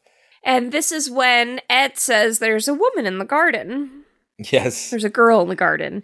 They come out there and they're trying to get her attention, but the way that she's walking, they assume that she's drunk because that's what they would be. If they were acting that way, it would be because they were drunk. They're messing around with her. They take her picture, but then she starts to come after them. Again, they think that she's drunk. They think that she wants a kiss. And then he has to forcibly push her off of him, which causes her to fall onto something. It's like an umbrella stand. And so they're looking at it like, oh my God, we just killed someone. Just the looks on their faces are just so good. But then she pretty quickly gets herself back up. And then their faces, oh my God, we did not kill her because she cannot die. Oh my God. So he tries calling all the different police, but everything is, as the British put it, engaged. Yeah. In busy. America, we call it busy. They just are throwing stupid crap at her, and eventually an ashtray hits her, and they're like, ooh. And then they hear on the TV, removing the head or destroying the brain. Which is a reference to Night of the Living Dead. Yes. That's the only way. So they throw an album at her, and it gets caught in her skull. So they're like, oh, albums will work. So then they have this funny little scene where they're talking about different albums. Yeah, they start with New Order's Blue Monday, and Sean is very upset because it was an original pressing. And so then they start to say yes or no to the albums. including Prince's Purple Rain, no. Prince's Sign of the Times, definitely not. Prince's Batman soundtrack, throw it. And so on and so forth. There's another dude that shows up, this giant dude, and they're throwing all these albums at them. So when all these records aren't doing anything, they decide they're finally going to break into the shed, which has been locked since they moved in. And they come out with some weapons. So Sean gets a cricket bat, which he's going to use for the rest of the movie, basically. And Ed gets a shovel. They go out and they just beat them to death. They go back inside and they hear on the TV, if you know anyone who's been bitten, you need to isolate them immediately. Yeah, and they're like, oh shit. Was bitten. So they call up to him. They're calling up to him. They don't hear anything. They shout out, oi prick. When he doesn't respond to that, they say, okay, he's not here. And they decide they're going to take his car. Yes. To carry out their plan. So, Kelsey, what is their plan? Well, they go through several versions of the plan, but the final plan is to pick up Sean's mother. Kill Bill Nighy. Kill his stepdad because his stepdad has also been bitten. Yeah, he finds out from his mom. Pick up Liz. Go to the Winchester. Wait for it all to blow over. I do enjoy the conversation that he has with his mother. No, I'm fine. Well, they were a bit bitey. Oh my God, Mom, have you been bitten? No. Oh, thank God. But Bill Nighy was. Oh, okay.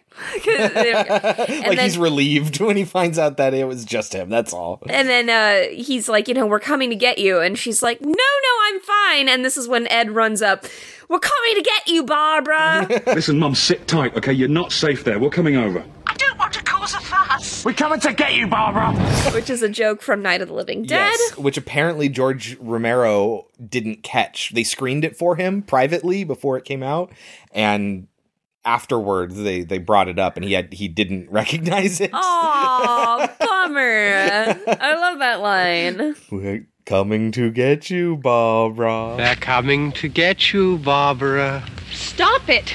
You're ignorant. Yes, eventually, guys, we will do Night of the Living Dead. You guys just keep asking us to do other zombie movies. When they're about to leave, Ed goes, yeah, boy. It's very funny. Yeah, they agree. He impersonates Flava Flav, and they knock their weapons together when they decide on their plan. Yeah, boy! Meanwhile, the TV is saying, stay in your home. Do not try to save loved ones. And that's exactly what they're about to do. Ed will also say zombie. Any zombies out there? Don't say that. What? That? What? That? The Z word. Don't say it. Why not? Because it's ridiculous. All right.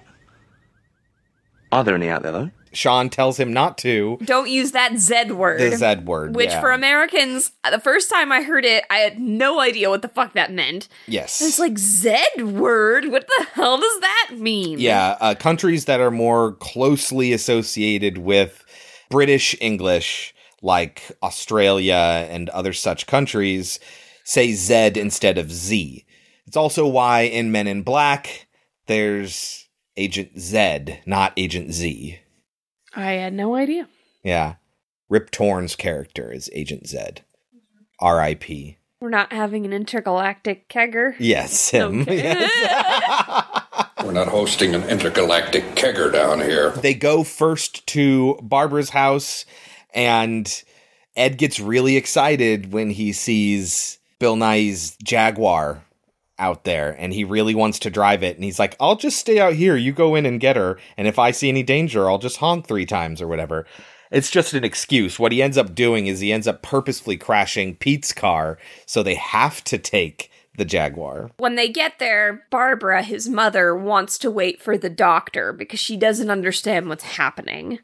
Sean wants to be the best son that he can be, so he's trying to be very polite and delicate with his mother, but at the same time, she does not understand the danger that they are in. This is also where we get a little bit more insight into Sean's character and how he hasn't been the easiest son in the world. And he kind of gave Philip, Bill Nighy's character, a lot of shit when he was young and his mom started dating again, and she's really frustrated by that, and she's kind of decided, as loving and as meek as she may seem, she's decided she's had about enough of Sean's shit on this. Mum, you don't understand. No, it's you that doesn't understand. Philip is my husband and has been for the last 17 years. I know you haven't always seen eye to eye, but I would at least expect you to respect my feelings. I do love when she says, we're waiting for the doctor. Bill Nighy says, I've run it under a cold tap. Like, it's gonna be fine. I'm quite all right, Barbara. I ran it under a cold tap. He's a very stoic British man. Yeah, for those of you that don't know, Bill Nighy is, we're not saying Bill Nye as in the science guy. And I think I'm pronouncing his name right. We might be saying it completely wrong this entire time. But he is the pop star in Love Actually, who... Christmas is all around us. It's too many syllables. And he's also the squid monster from Pirates of the Caribbean, Davy Jones. Sean always talks about the fact that he ran around like after him with a bit of wood one time for doing something to the car. And the mother is like, yeah, but you also called him the C word. And he's just like, he told you that? Like, he's all mad that, like, Bill Nighy told her why he was so upset with him. We're starting to get some insight into how people being upset works. They tend to downplay the things they did that might cause other people to be upset, and then upplay the things that other people do that made them upset. Yes. And this happens a couple times in the movie where it's revealed that, you know, people who thought that they were innocent or thought that they were in the wrong, turned out they did some shit that they haven't revealed.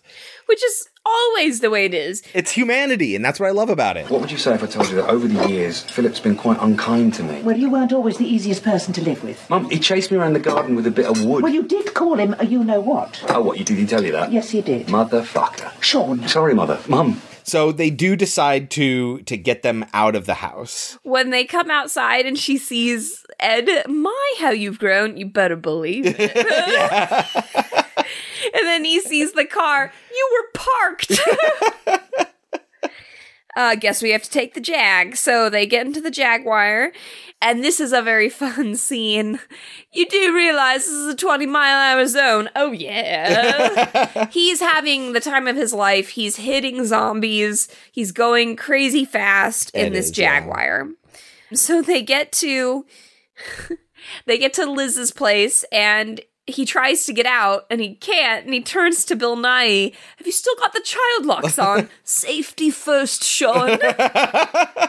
So Sean has to climb out through the skylight. And it's at this point... Well, Ed says, watch the leather. Hey, man, watch the leather. Yeah, I'll do the hunks. No, but that's a reference to Matthew McConaughey in Dazed and Confused, who says, watch the leather. Oh, okay. So he runs out to get to Liz, but when they don't answer the door, he climbs up.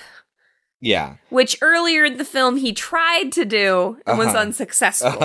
But when the threat of death is there, he is successful. Yes. There's something to be noted that basically when the shit hits the fan and he goes into protect my loved ones mode, Sean stops doing selfish things, like almost 100%. Yes.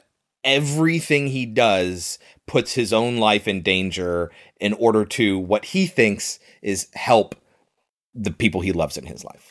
Yes. And there is character development here. I mean, they're showing you some people, you gotta kick the shit out of them to get the best out of them. He will only shine once it's like life or death. Mm-hmm. If it's just regular everyday stuff, he doesn't understand why he has to be any different. Mm-hmm. But when it's like, it's either sink or swim, he will swim. Yeah. They get to Liz's and they're like, we were just going to stay here. And he's like, well, you can't. There's all these zombies trying to break in. And they're like, yeah, now? Because you showed up. Yes. And so now they need to get out of there and they're going to hole up in the Winchester. This is a moment where it's revealed that David turns to Liz to find out what she wants to do and not to Diane, his own girlfriend. Yeah. And then they all run outside as Sean is whacking zombies. You notice they're all carrying weapons, like a golf club and a pipe. Sean is the only one who hits any zombies. This is a character moment, but also Sean's cricket bat was the only padded weapon they had. The others were real pipes and golf clubs, so they couldn't hit the zombies with them. That's funny. So it's a 2-in-1. So they all cram inside this car, and this is the first moment that Liz and Barbara are meeting each other. Yes. On the way to the Winchester, they bring up the gun again. We'll have the gun. Yeah, he also says dogs can't look up. Of course they can. And there's a rifle above the bar. I would think that's deactivated. Surely. It's not, I'm telling you. John's connected. Big Al says so. Well, Big Al also says dogs can't look up. They can't. Oh, can't they? No, they can't. Of course they can. Are you sure? Yes, look, the pub is the right place to go. There's also a moment between Sean and Philip where Philip starts to tell him how difficult it was to be a stepfather to a child who was so old at the time, and how he loved him very much and he tried to be a good father, and Sean's like, shut up, stop it. He explains that, what you really need in your life is motivation. And what is the motivation here? Saving his loved ones. Yes. And so it's at this point that Philip passes out dead. Before he does, he tells him, take care of your mom. Yeah. He passes out dead, and Sean yells at them to stop. They do a little spin out in the car, and everyone's like, what's going on? What's going on? And he says that he's really upset, Sean, which, by the way, Simon Pegg does a fantastic job of being emotional in this movie. Yes, he does. He screams at Barbara that Philip is dead. And she's like, what are you talking about? No, he's not. And he turns, and sure enough, Philip is awake. But his eyes are all milky white. He's a fucking zombie now. And they all freak out and they have to get out of the car. But of course, the child locks are on. So David, Diane, and Sean are all still in the backseat with the zombie Philip. And for whatever reason, Ed doesn't open the door. So Liz is like, Ed! And opens up the door and lets them all out. Yes. This is when they are all trying to be stealthy and start to go through backyards to get to the Winchester. They also run into Jessica Hines. So Jessica Hines is the other main character from Spaced, along with Simon Pegg. And she's the leader. They ran into each other earlier in the movie, but she's the leader of another survivor group, which mimics the archetypes that are in Sean's group. So we got the two of them, Tim and Daisy, they're from Spaced. Lucy, who's Diane in our group, and Martin Freeman is in the other group. Now, Martin Freeman obviously is the Liz character. Well, he's Bilbo from who he is outside of The Hobbit, and he was the Jim character from The Office to Diane's Pam character. So there's that reference right there. Of course, they're Don and Tim, not Pam and Jim. It's Don and Tim in the British version of The Office. There are some characters from Black Books there, Dylan Moran and Tamsin Greig. Well, don't forget, we've also seen Freeman in one of our movies. Yes, he was in Ghost Stories, yes. And he was great in it. Julia Deakin, who plays the mom type character, she's from Spaced as well as Nick Frost is, obviously. So these are just, in addition to being a moment for everyone where they were just seeing these two groups that have the same exact archetypes, isn't that funny? There's also a lot of in-jokes here. This is also around the time when they have a conversation and Liz starts to get like, hey, you said this wasn't about us. You said this was about survival. And it's like, well, yeah, but like, we're going to survive, and what's going to happen after that, you don't know. But so what's the plan? What are we going to do? Like, look at all these fences. And Simon Pegg to David, because David is the one that's saying, like, we can't do this, we can't do that. And he's just like, what's the matter? You're going to let a little fence get in your way? And he jumps, he goes to hop over it, and the fence breaks. This is a running joke for all three Cornetto trilogy. Oh, movies. really? Yes. Uh-huh. When does that happen in Hot Fuzz? In Hot Fuzz, he's like an acrobatic expert and does like flips and stuff over the top of the fences. Oh, I thought you meant it was a joke that he would always make a fence break. No, he would always try to get over a series of fences. So anyway, they run into somebody that they think Barbara thinks she knows, and she kind of stops. And this is where we don't see it, But this is where she gets bit. She gets bit by the pajama zombie. She thought it was somebody she knew, and then it turns out that it wasn't. And they need to deal with it. They end up impaling it on a tetherball pole. Well, I do love when he hears that his mom is screaming, he jumps on a trampoline over the fence to get there. And they give him the tetherball thing, and he's like, yes. And then he like swings it. Like it's a mace or something like that? Just to hit him with the ball. And he's like, no, that's rubbish. And they're like, impale him. It's so he does. Very funny. He spins it around, he impales him against a tree, but now they have a zombie who's stuck here. They decide, when they see that between them and the Winchester is a field of zombies, look, Sean is wrong several times in this movie. He says, I'm going to check if the coast is clear, and he climbs up this little, like, slide. And he comes back down. Well, is it clear? No. So there's a thing that Edgar Wright does that's referred to as there and back, and it happens several times in this movie where you watch a character go to a place, look at a thing or do a thing, and then calmly walk back before they deliver any of their lines or anything like that. Just like there's a moment later on where it happens. Yeah, he goes up, he looks, he comes back down, and then they ask him, well, and he said, nope. And so they decide that they need to act like zombies in order to get through the zombies. So, Diane... And the whole time, David is being a dick and just saying, like, it won't work. And I love when Liz goes, this is hardly constructive, David. But Diane is what Sean called, apparently, a failed actress. I didn't call her a failed actress. And so she's going to teach them how to be zombies. Of course, there's a moment where she compliments Barbara on her job of acting like a zombie. Sorry, dear. Miles away. Yes, but she's already been bitten, so she's turning into a zombie. So there's that reference there. And then they shuffle their way to the Winchester to find it locked. So they're talking through the mail slot. It's Sean and Ed. We do the quiz. Yeah. And they're trying to talk about ways to get in, and David's like, well, let's break the window.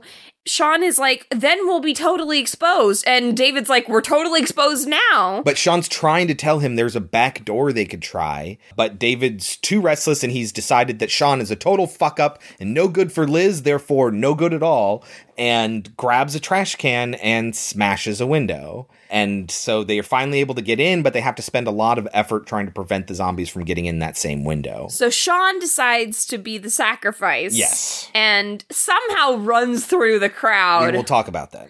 And they all follow after him. Yes. And so he's going to come back later. And it's this great moment where he's sacrificing himself for the group. And then they're trying to argue as to whether or not he'll make it back.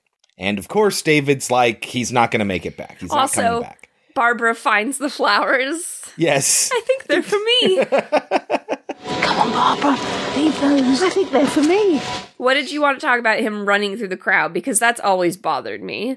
I was always just like, how did he make it at all? Well, they're slow shuffling zombies. Yes. Okay, so there's a series of videos that they made for this called Plot Holes. And they're drawn like comic books, but they're narrated by the individual characters. And there are 3 of them. There's one for Sean, there's one for Diane, and there's one for Ed, where people think, well, what happened here? We didn't get to see what happened, so we'd like to know the story. And so Sean's is the story about how he got away from the zombies and then got back. Literally all he did is he just ran through them and then kept running ahead, but then had to stop every like 20 feet or so and let them catch up because they're slow, shambling zombies, which they do on purpose because they're not doing the whole running zombies thing. So he has to stop every once in a while and catch up. And this is why it's taking him so long and why he's gone for so long. And eventually he's able to turn a corner and then go into an alleyway and jump into a dumpster.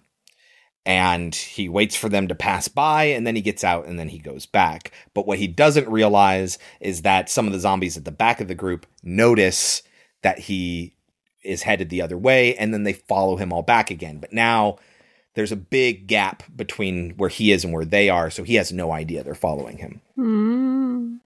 But yeah, he can get through. You can rush through because they're just shambling zombies. It's when you get overwhelmed that's the problem. Mm. Of course, David is being a dick again. We are in a pub. What are we going to do? And Liz is just like, I don't know, but we're here now and we need to make the best of it. And that is when Sean comes back. Yes. So they're trying to hang out and trying to pass the time. And Sean is going to turn on one of the switches, and that's when he sees all the zombies that followed him back. Yes, but he does not tell them about their predicament. At least not right away. Ed turns on the slot machine video game. Like an idiot, that's right. Like an idiot, yeah. Which is called Ooh Ah Dracula. But it plays the music from Phantom of the Opera. Dun, dun, dun, dun, dun, dun. I've never noticed. Yes. I've never noticed that. Yes, that slot machine arcade game is in all three of the Cornetto movies as well. And so that gets David really upset. And then so they get into a Mexican standoff, which just recently I was watching a video about what defines a Mexican standoff. Like, no joke, I just happened to be watching this video. And basically what constitutes a Mexican standoff is it could be any number of people involved in a standoff where no one has the advantage, and if anyone does anything, they're all fucked. This one in particular is based off of the one in Reservoir Dogs, because Barbara is going to turn and David pulls the gun on her. And that's right. Yes. He's like, she's going to change. You know she will. So Sean breaks the glass and puts it to his throat. He says, stop pointing that gun at my mom. And that's when Ed breaks another one and goes, yeah. I love his yeah. And that's when Diane says, this is hardly fair. And she gets the one that Ed had. Ed hands one to her, and then he breaks a new one. Yeah, so she puts that to Sean's throat, and then he breaks another one and puts it to David's throat. Yeah, so it's really funny. But Sean says, don't point that gun at my mom. The reference to Reservoir Dogs Mexican standoff is where Nice Guy Eddie, or Chris Penn's character, says, stop pointing that fucking gun at my dad. Stop pointing that gun at my mom! No, stop pointing that fucking gun at my dad! Which is obviously that famous moment from Reservoir Dogs. He's also wearing a red tie, Sean is, as a bandana around his head. That's a reference to Christopher Walken in Deer Hunter. Yes. Okay, so we did a little jump there to the Mexican standoff. But after Ed does his thing with the jukebox and it starts to make lots of noise and all the zombies start to show up, this is when the landlord shows up and the jukebox comes on. It gets bumped and it turns on Don't Stop Me Now by Queen. Oh, one of the greatest scenes ever to a song. This is where Sean says, kill the queen. David, kill the queen. What's with the jukebox? To David. What? Which is a reference to the fact that David's going to try to kill Sean's mom. Well, also turning off the jukebox. Well, that's literally what he's telling them. Yes. I'm saying it's figuratively a reference to David trying to kill. And also, you don't say kill the queen. Yeah. They end up fighting the landlord in time to the music, which is something that Edgar Wright really likes to do. He likes to do his blocking, he likes to do his line delivery, and he likes to do his editing to music, and he gets better and better at it each movie until finally he did Baby Driver, which is almost nothing but that. Well, I love this scene. Doing it to Don't Stop Me Now is so great. They're fighting off this zombie, and the choreography is so much fun. Yes. At one point, Diane tries to throw darts at the zombie and ends up hitting Sean in the head. No! Yes! No! This is a reference to Tim and Dawn in The Office, where Martin Freeman plays darts right near Lucy's head, Diane's character, Dawn, right next to her head. So that's another throwback to a reference to The Office. I once got yelled at by a dude. I threw a dart and a girl was standing near it, and it was just a moment of stupidity for me. I was like 13. And I mean, like, it wasn't going to hit her, but it was a stupid thing to do. And the camp counselor guy, like, yelled at me so bad, I, like, ran away. So this is when Ed throws the Winchester at Sean, who hits him with it and shoves him into the jukebox. And this is a reference to Brannigan. Do you know what Brannigan is, Kelsey? I do not. I'm very surprised.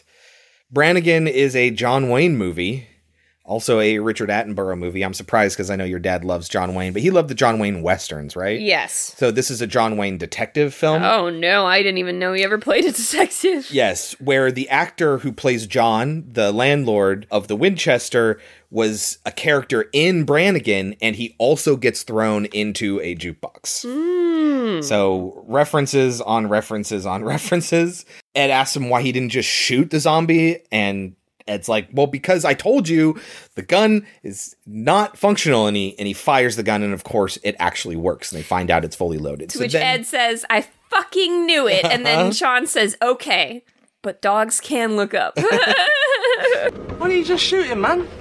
Ed, for the last time. I fucking knew it! What did I tell you? Big Al was right. Okay. But dogs can look up. So this is when we have the moment with Barbara, and it's very, very sad. And Sean really gets pissed off at David, but David's kind of right, but he's being a dick about it. And ultimately, Sean has to do the right thing and kill Barbara. Once she turns. Yes. Also, though, he gives a little, like, motivational speech. And he talks about some famous quote.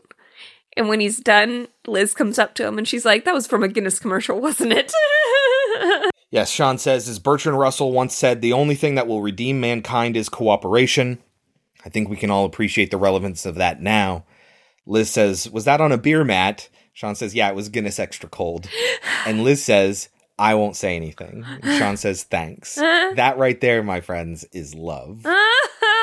It happens again, but in reverse for another moment, you know, where your significant other recognizes that you're cribbing something, or we just saw that on TV last week or whatever, recognizes why it is you do the things you do and where you get your references from, but still keeps your secrets. Like, that's love, ladies and gentlemen. When they are trying to decide whether or not to kill Barbara before she turns, Sean does say, you know, like, that's what this is about. You just hate me. That's the only reason you want to kill her right now. And he says, he calls him something, and David goes, I'm not that. And he goes, well, you look like one. And Ed says, yeah, again. I love Ed's yes. You're the one that's gone from being a chartered accountant to Charlton Heston. I'm not a chartered accountant. Well, you look like one. Yeah. I'm a lecturer! You're a twat! Yeah! David tells Sean that he did the right thing. And Sean's like, fuck you. And he punches him. And David decides, well, first of all, he grabs the Winchester and tries to shoot Sean, literally, and then it clicks. And that's when he's like, fuck it, I'm leaving. Yes, he can't deal with the fact that he literally just tried to shoot Sean and then couldn't follow through with it, even though he wanted to. Like, it's very embarrassing for him. Yes. And so he decides he's going to leave. They try to stop him. Get away from that door this instant. Yeah, Diane's mad. Yes, I know you love Liz. I know I'm your second choice, but I've gotten over that. Now you need to too. And it's at this moment where the zombies break through the glass and they rip him out. Diane goes after him. Yeah, they rip all his guts out, which is a reference to how Captain Rhodes dies in Day of the Dead. Did we not watch that on this show? Did we watch that independently? Because I feel like I've seen that scene where the guy gets his guts ripped out while he's surrounded by zombies and he's still alive. That was in Dawn of the Dead. That's what I thought, but apparently it's also in Day of the Dead. I'm sure it's in a lot of zombie movies. Which I guess we haven't seen, but specifically from the Dead trilogy. Or I guess it's not even a trilogy anymore, is it? They get his legs. They pop off as they're trying to pull him back in. And Diane, she gets all gung-ho. She picks up David's leg like a club. And she's going to kick the shit out of these zombies. And she goes out the front door. And we never see her again for the rest of the movie. This is another plot hole moment that they did a video on. So what happens is she rushes out there, starting swinging the leg around. That's how she gets through all the zombies, where once she gets to the other side of the crowd, she realizes, what the fuck am I doing? She comes to her senses and she climbs a tree, and she stays in that tree for a couple of days. She wakes up first and the whole place has already been cleared out after the end of the movie. But she stays up in the tree just in case for a couple of days, surviving on David's leg. And ultimately she goes and lives with an ant. Okay. She still keeps in touch with Sean and Liz, who, spoiler alert, survived the movie. That's fun. They end up using the Winchester. They shoot a bunch of them. They end up shooting a bell, which then, like, the bullets spray and they hit a bunch of more of the zombies. They try to do a Molotov cocktail. Ed does, because now the whole place is getting swarmed by zombies. And I don't know what happened to it. He ends up getting attacked, but it just kind of disappears, which is unfortunate. But he gets attacked by Pete, who has shown up at this point, amongst other zombies, including, I think her name is Bernie, the other landlord, John's wife. And he gets bit. And they end up lighting the top of the bar on fire and hiding behind the bar to try to save them. They don't have any more bullets because they were on top of the bar. Those things go off on their own, which would really happen. I think I shared this story on the show before. My dad shot himself in the leg throwing a bullet into a bonfire. You never told me that. Just to see what would happen. I think actually he got hit by the casing and not the bullet itself, but he has a scar on his leg because of that. In any case, they decide they're going to go down to the cellar, which is how they would deliver barrels of beer in the bar's past.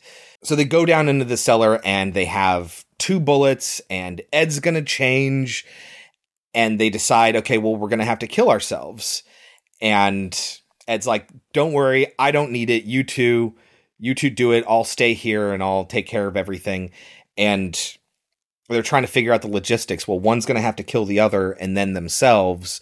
And Sean's like, I don't think I can do it. They try to get out earlier through the trap door, but it's not opening and they don't know why. As they're sitting down there, I think they're going to light cigarettes or something like that. Yes. Yeah, Liz saved the cigarettes that Sean threw away in her apartment. And they're going to have a one last cigarette before they kill themselves. And they turn on a lighter, which is where they see the controls for the cellar lift. Like, oh shit, that's why it wouldn't open. It's electronically controlled. And Ed says, give me the gun, I'll take the 2 bullets, and I'll buy you some time. But he's already dead, so there's nothing they can do about it. Tearful goodbye, and they use the lift to get up. And as soon as they get up and they're about ready to start more fighting with zombies, when the military shows up. Just like at the end of The Mist. Yes, but they don't kill themselves and first. Yvonne survived. Yes, she shows up with the military, but it's just her. And she's like, oh, I'm glad you guys, somebody made it, Also recognizing that Sean and Liz are the only 2 that survived from their group. Also, they've already gotten back together because he said, you don't want to die single, do you? Yes. She asked who says we're back together, and that's when he says that, yeah. So they go through and sweep and try to find survivors, and we open up on the next scene with all the TV shows talking about what life is like now that the zombie apocalypse has happened and has been quelled. Because here's the thing about a zombie apocalypse. A zombie's food source is also its biggest predator. It can either eat or multiply, but not both. And they're rotting flesh. So there's only so long they can last. A zombie apocalypse would not last very long. And yes, of course, the military would shut that shit right the fuck down. So there really is no danger. But if it happened, what would life be like after it happened, right? That's the question. And so they have game shows where they're pitting zombies against each other, people talking on talk shows about how I love my zombie husband, or they use them for janitorial work. Yeah, because they still have those impulses to do what they've always been doing in their real life, just like in Dawn of the Dead. And so they use them, and we see Noodles, or Noodle, whatever his name is, like collecting shopping carts. So we know he turned into a zombie. And he'll be stuck there for the rest of his life. Yes, which is what he said he didn't want to do. And we get Liz and Sean, and they're happy, and they're talking about what they're going to do. She's happy just living her regular life. Yes, and Sean says, I'm just going to go out to the shed. And she's like, yeah, okay. And he goes out to the shed, and there is Ed. And they're going to play video games in the shed. He tries to eat him. He's like, hey! And then he just goes back to playing the video game. Yes. And they play Best Friend. Yes, again by Queen. So the third plot hole video is about Ed. How did Ed make it to the shed? So he didn't turn until way later. He shot some zombies, as we saw, and as they were coming in, he ended up hiding behind the big fat one that he killed underneath the stairs, where he quietly died. Military comes through and sweeps the place, but before there's any cleanup, they sweep the place and look for survivors, and they move on to the next place. So between the time that happens and the cleanup happens, he awakens as a zombie, who hasn't been killed yet because he was dead on the floor when the military came through. And as a zombie, he makes his way back to his and Sean's place, where they find him in the shed. And so that's how he makes it back. And Sean has been training him not to bite, which is only going so well, but it's going kind of well. It was a lot of fun. Yes, and that's the end of the movie. Kelsey, lightning round. I actually think I got everything in. Okay, I have a fuck ton of shit. I talked about how Simon Pegg, Nick Frost, and Edgar Wright are all from Spaced. If you've ever seen those moments where adults in a tense situation break out into a fake gunfight, that comes from Spaced. It's in one of those episodes. George Romero liked Shaun of the Dead so much that he put Simon Pegg and Edgar Wright in Land of the Dead as zombies. Huh. The movie opens with Ghost Town, which I get, but I know that song from Snatch. This town, is coming like a ghost town, That's the song that kind of opens the movie, but not quite. The movie actually opens with the song that they found in a music library where, you buy entire libraries and then they put it in as incidental music throughout movies or other things. That happened to be the same exact song that was used in Dawn of the Dead. The music that you hear right when the Universal logo is being shown. It just happened to be that they found it and they're like, oh shit, yeah, let's put it in. And so they found it in the post-production process. You also hear the Muzak from Dawn of the Dead at the end of the credits of Shaun of the Dead. The dun dun dun dun dun dun dun dun dun dun dun dun dun. That song from Dawn of the Dead is played at the end of the credits. If you speak Hindi, the shop owner is listening to the radio, and when Sean goes back and everyone's starting to turn into zombies, something that the host on the show says is people are waking up from their graves. The game that they're playing is Time Splitters 2, and when Sean tells Ed what to do in the game, is the same exact exchange, but in reverse, when Sean has the Winchester in the bar. That was a cute scene. This movie was pushed back because it was going to be coming out the same time as the Dawn of the Dead remake, which was also released by Universal. But they only pushed it back 2 weeks because they thought it would be kind of a nothing film. It was low budget. It wasn't going to be competing internationally. It was just going to be this sort of British blip on the map, and it ended up being much bigger than that. Simon Pegg plays Unkar Plutt in Force Awakens. He's the guy who hands out rations to Rey when she comes back with scrap. Follow the girl and get that droid. He's that dude in a big suit. That's Simon Pegg. Mm-hmm. Peter Serafinowicz is Darth Maul in The Phantom Menace. He's the voice of Darth Maul. Really? Yes. At last we will reveal ourselves to the Jedi. At last we will have revenge. That's random. Yes. Well, he has that incredible voice, which he uses to great effect. At one point, he answers the phone and says, "Hi, Dom." That's the same thing. It's one or the other, "Hi, Dom" or "Dom, hi," but they're flipped between this and Spaced. Hi, Dom. Yeah. This is Dwayne Benzie. Peter Serafinowicz's character in Spaced is the one who was Simon Pegg's friend and ends up stealing his girlfriend away from him, and then they end up playing paintball against each other in a famous episode of Spaced, and he always answers the phone "Dom, hi," or whatever. And so this is a reference to that. Okay, now burning through the references. Here we go. They mention Evil Dead twice in the movie. One of the people who were out sick from the electronics store is named Ash. Also, at one point, when they find Pete upstairs, Sean does alone. He finds him upstairs in the bathroom. He explains to him what they're going to do. And then when he realizes he's a zombie, he says, "Join us," which is what Ash Deadite says at the end of Evil Dead 2. The place that sells all the fish, or whatever it's called, is an Italian restaurant named Fulci, which is a reference to Lucio Fulci, who's a famous horror director. I was going to say, that sounds familiar. Mary, the zombie, works at a supermarket, the same place that Noodle ends up working at the end, and that is Landis Supermarket. This is a reference to John Landis, who did, obviously, American Werewolf in London, which we did in one of our early episodes, and Thriller, which is also kind of referenced in this. Also, there is dancing? Yeah, there is actually a chain of British convenience stores named Londis, which it's kind of also a reference to. The Winchester, obviously it's a Winchester, but that specific model of Winchester was used in Night of the Living Dead. Sean works at an electronics store called 4E Electronics, which is a reference to Ken 4E from Dawn of the Dead. He's the black guy in Dawn of the Dead.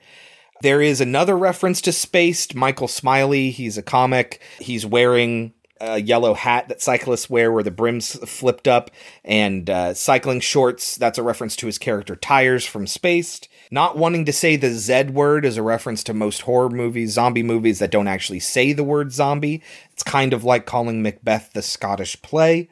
You just don't say the word in the movie. The first time he hears about a reference to what might cause the living dead to rise from the grave is on a newscast where it mentions that there's a probe from Venus that landed unexpectedly in the Earth's atmosphere. This is a reference to Night of the Living Dead. Supposedly a satellite from Venus brought radiation back to Earth, and that's what rose them from the dead.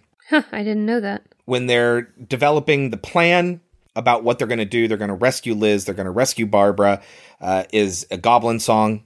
And as you probably know, Goblin did a lot of the music for Dawn of the Dead.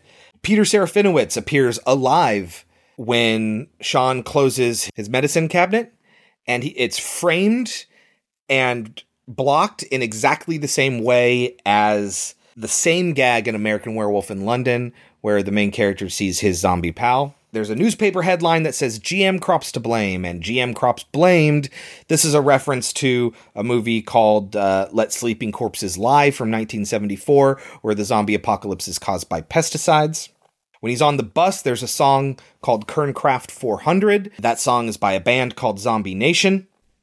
We see an ad for a place called Bub's Pizza. Bub is the name of the smart zombie in Day of the Dead.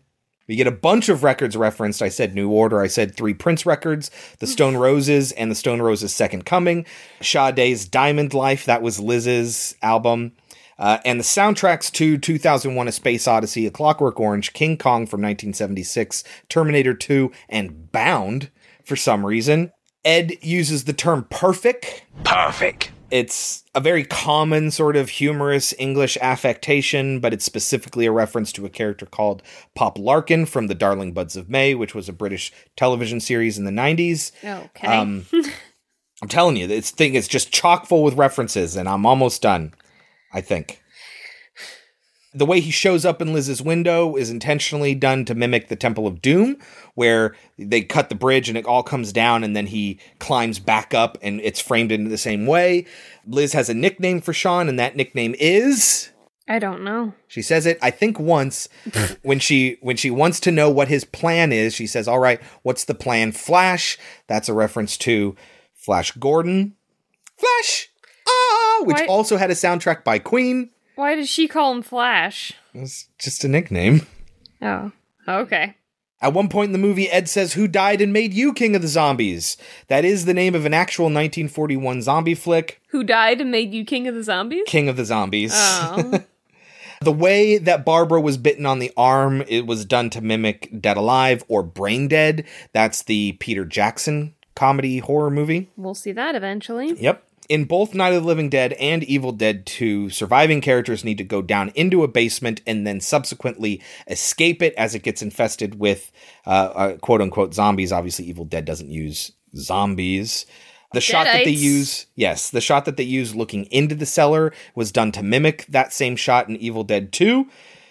Zombade, which is put on by Coldplay. I'm sorry, what? Yeah, when they're watching TV at the end, they're interviewing Chris Martin from Coldplay. Okay. Chris Martin is being interviewed for something called Zombade. That's obviously a reference to Live Aid, which if you've seen Bohemian Rhapsody, of course, you know what that is.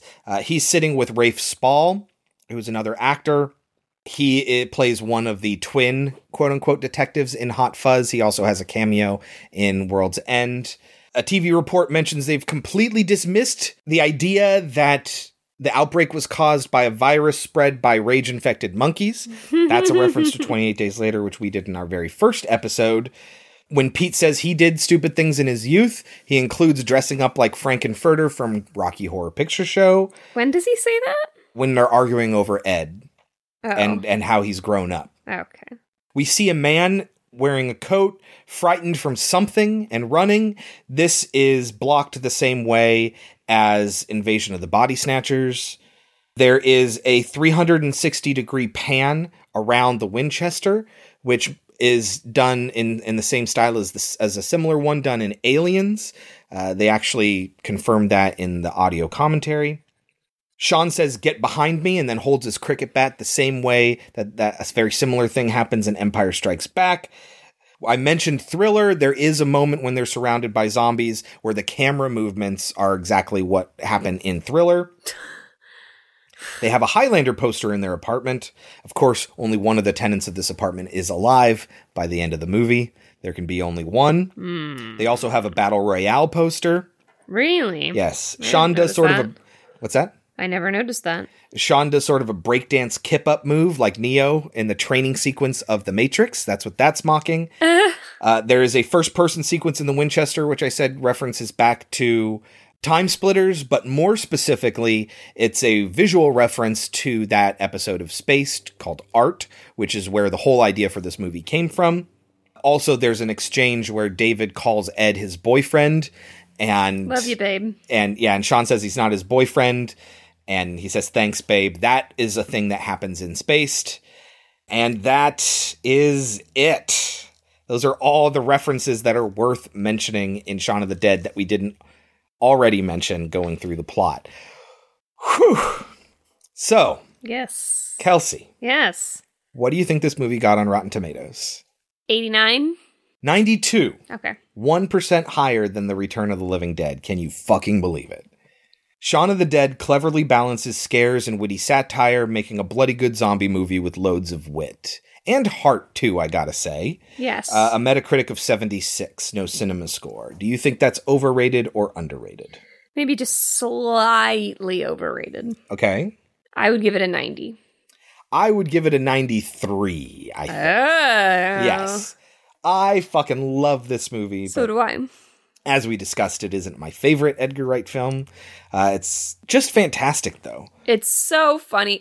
I've seen it too many times now. Yeah. I already know all the jokes.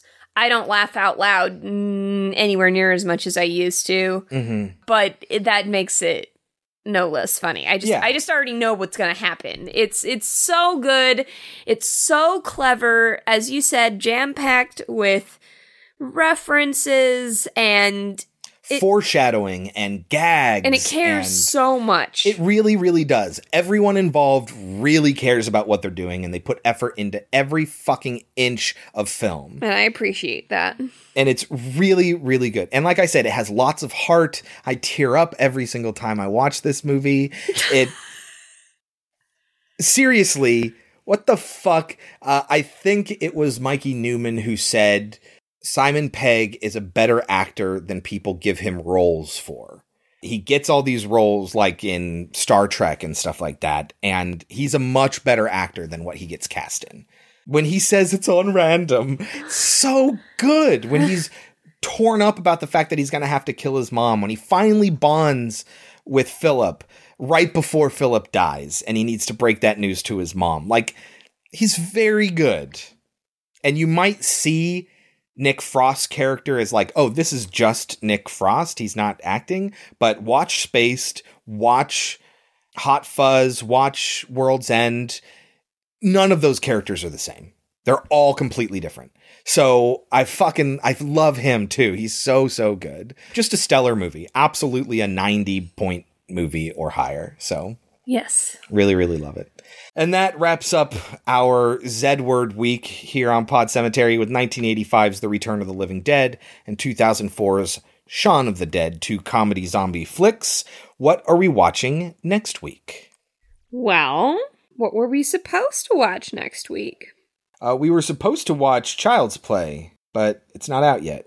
Apparently it's not out yet, so we're just going to keep pushing that back. But just so everyone knows, it was finally here. It was going to finally happen. It's not out on home video yet, as of this recording. So, that means we will continue with other recommendations. So, next week is a combination of recommendations. Okay. Stacy recommended that we watch The Craft. Oh, yay. I love The Craft. So do I. Harry recommended that we watch The Witch.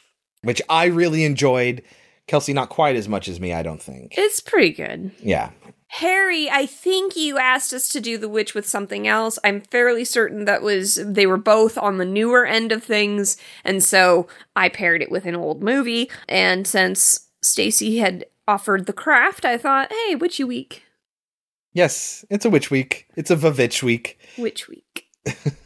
The Craft and The Witch. Excited for that. That's going to be a good week. Mm-hmm. Until then, you can always reach us at podcemetery.com, our website where you can see every single episode and get an alphabetical list of every movie we've covered to find something that maybe you might be interested in to explore our backlog. You can also follow us on Twitter at podcemetery, where we post a lot of supplemental material to each episode.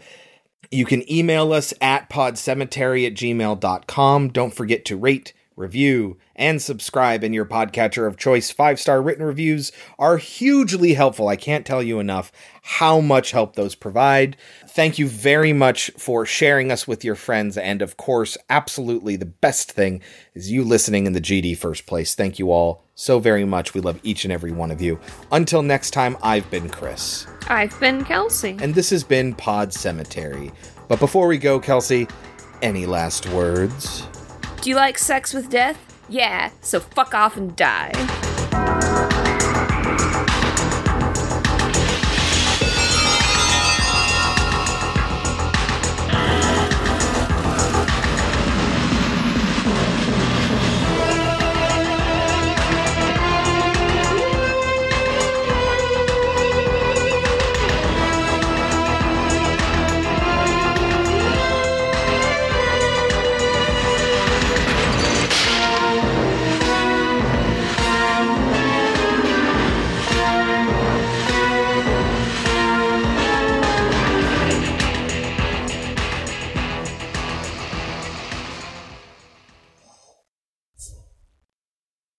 Oh, is that Sneezovania? Oh, Gesundheitsovania. And when Tarman sees them, he says... Brain! More brains! You want to say that cleanly? More brains! When they're gonna saw up the corpse for some reason, the guy at the crematorium says, "Are you ready?" And they say no, but then he gets out the bone saw. Bone saw's ready. It's all a good thing. All a good thing. What a great reference. In reverse. So, Kelsey. I'm not done. Okay. There was a shot, and you both of us noticed it, where it was like looking at just like the rain, and it was coming down, and then it went back up, and then it went down again. Yeah. No, it was like the smoke coming out of the smokestack, and it followed it up. And when it got to the very top, I guess they didn't want to freeze frame, and they needed it to be like a second longer. So it reverses a couple frames and then goes back those same frames, and then it cuts to the next scene. It was very bizarre. It was very odd. We'll see if you remember this. Did you ever see Teeth? No. I didn't see that with you. No. Whatever. I'm so hot. I know, so am I. I'm just dying of sweat right now. Yep. Nick, Simon Pegg. It is Nick, right? Sean.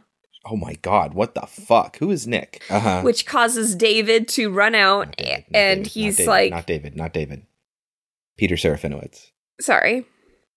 I can't think of what his name is. Hold on, let me grab it. Pete. It's Pete. So they're talking through the letter thing where you... What do you call that? The mail slot? The mail slot. Isn't there a part where he... I don't remember. There's something that he does that seems very deer hunter-esque. I don't remember what it was. It was on like a coaster or something like that. Or it was from a lid or... Hold on. Hold up, pose. Okay. I will go as fast as I possibly can. Yeah, because I gotta get in the shower. Okay. So, Liz has a nickname for Sean, and that nickname is... I don't know.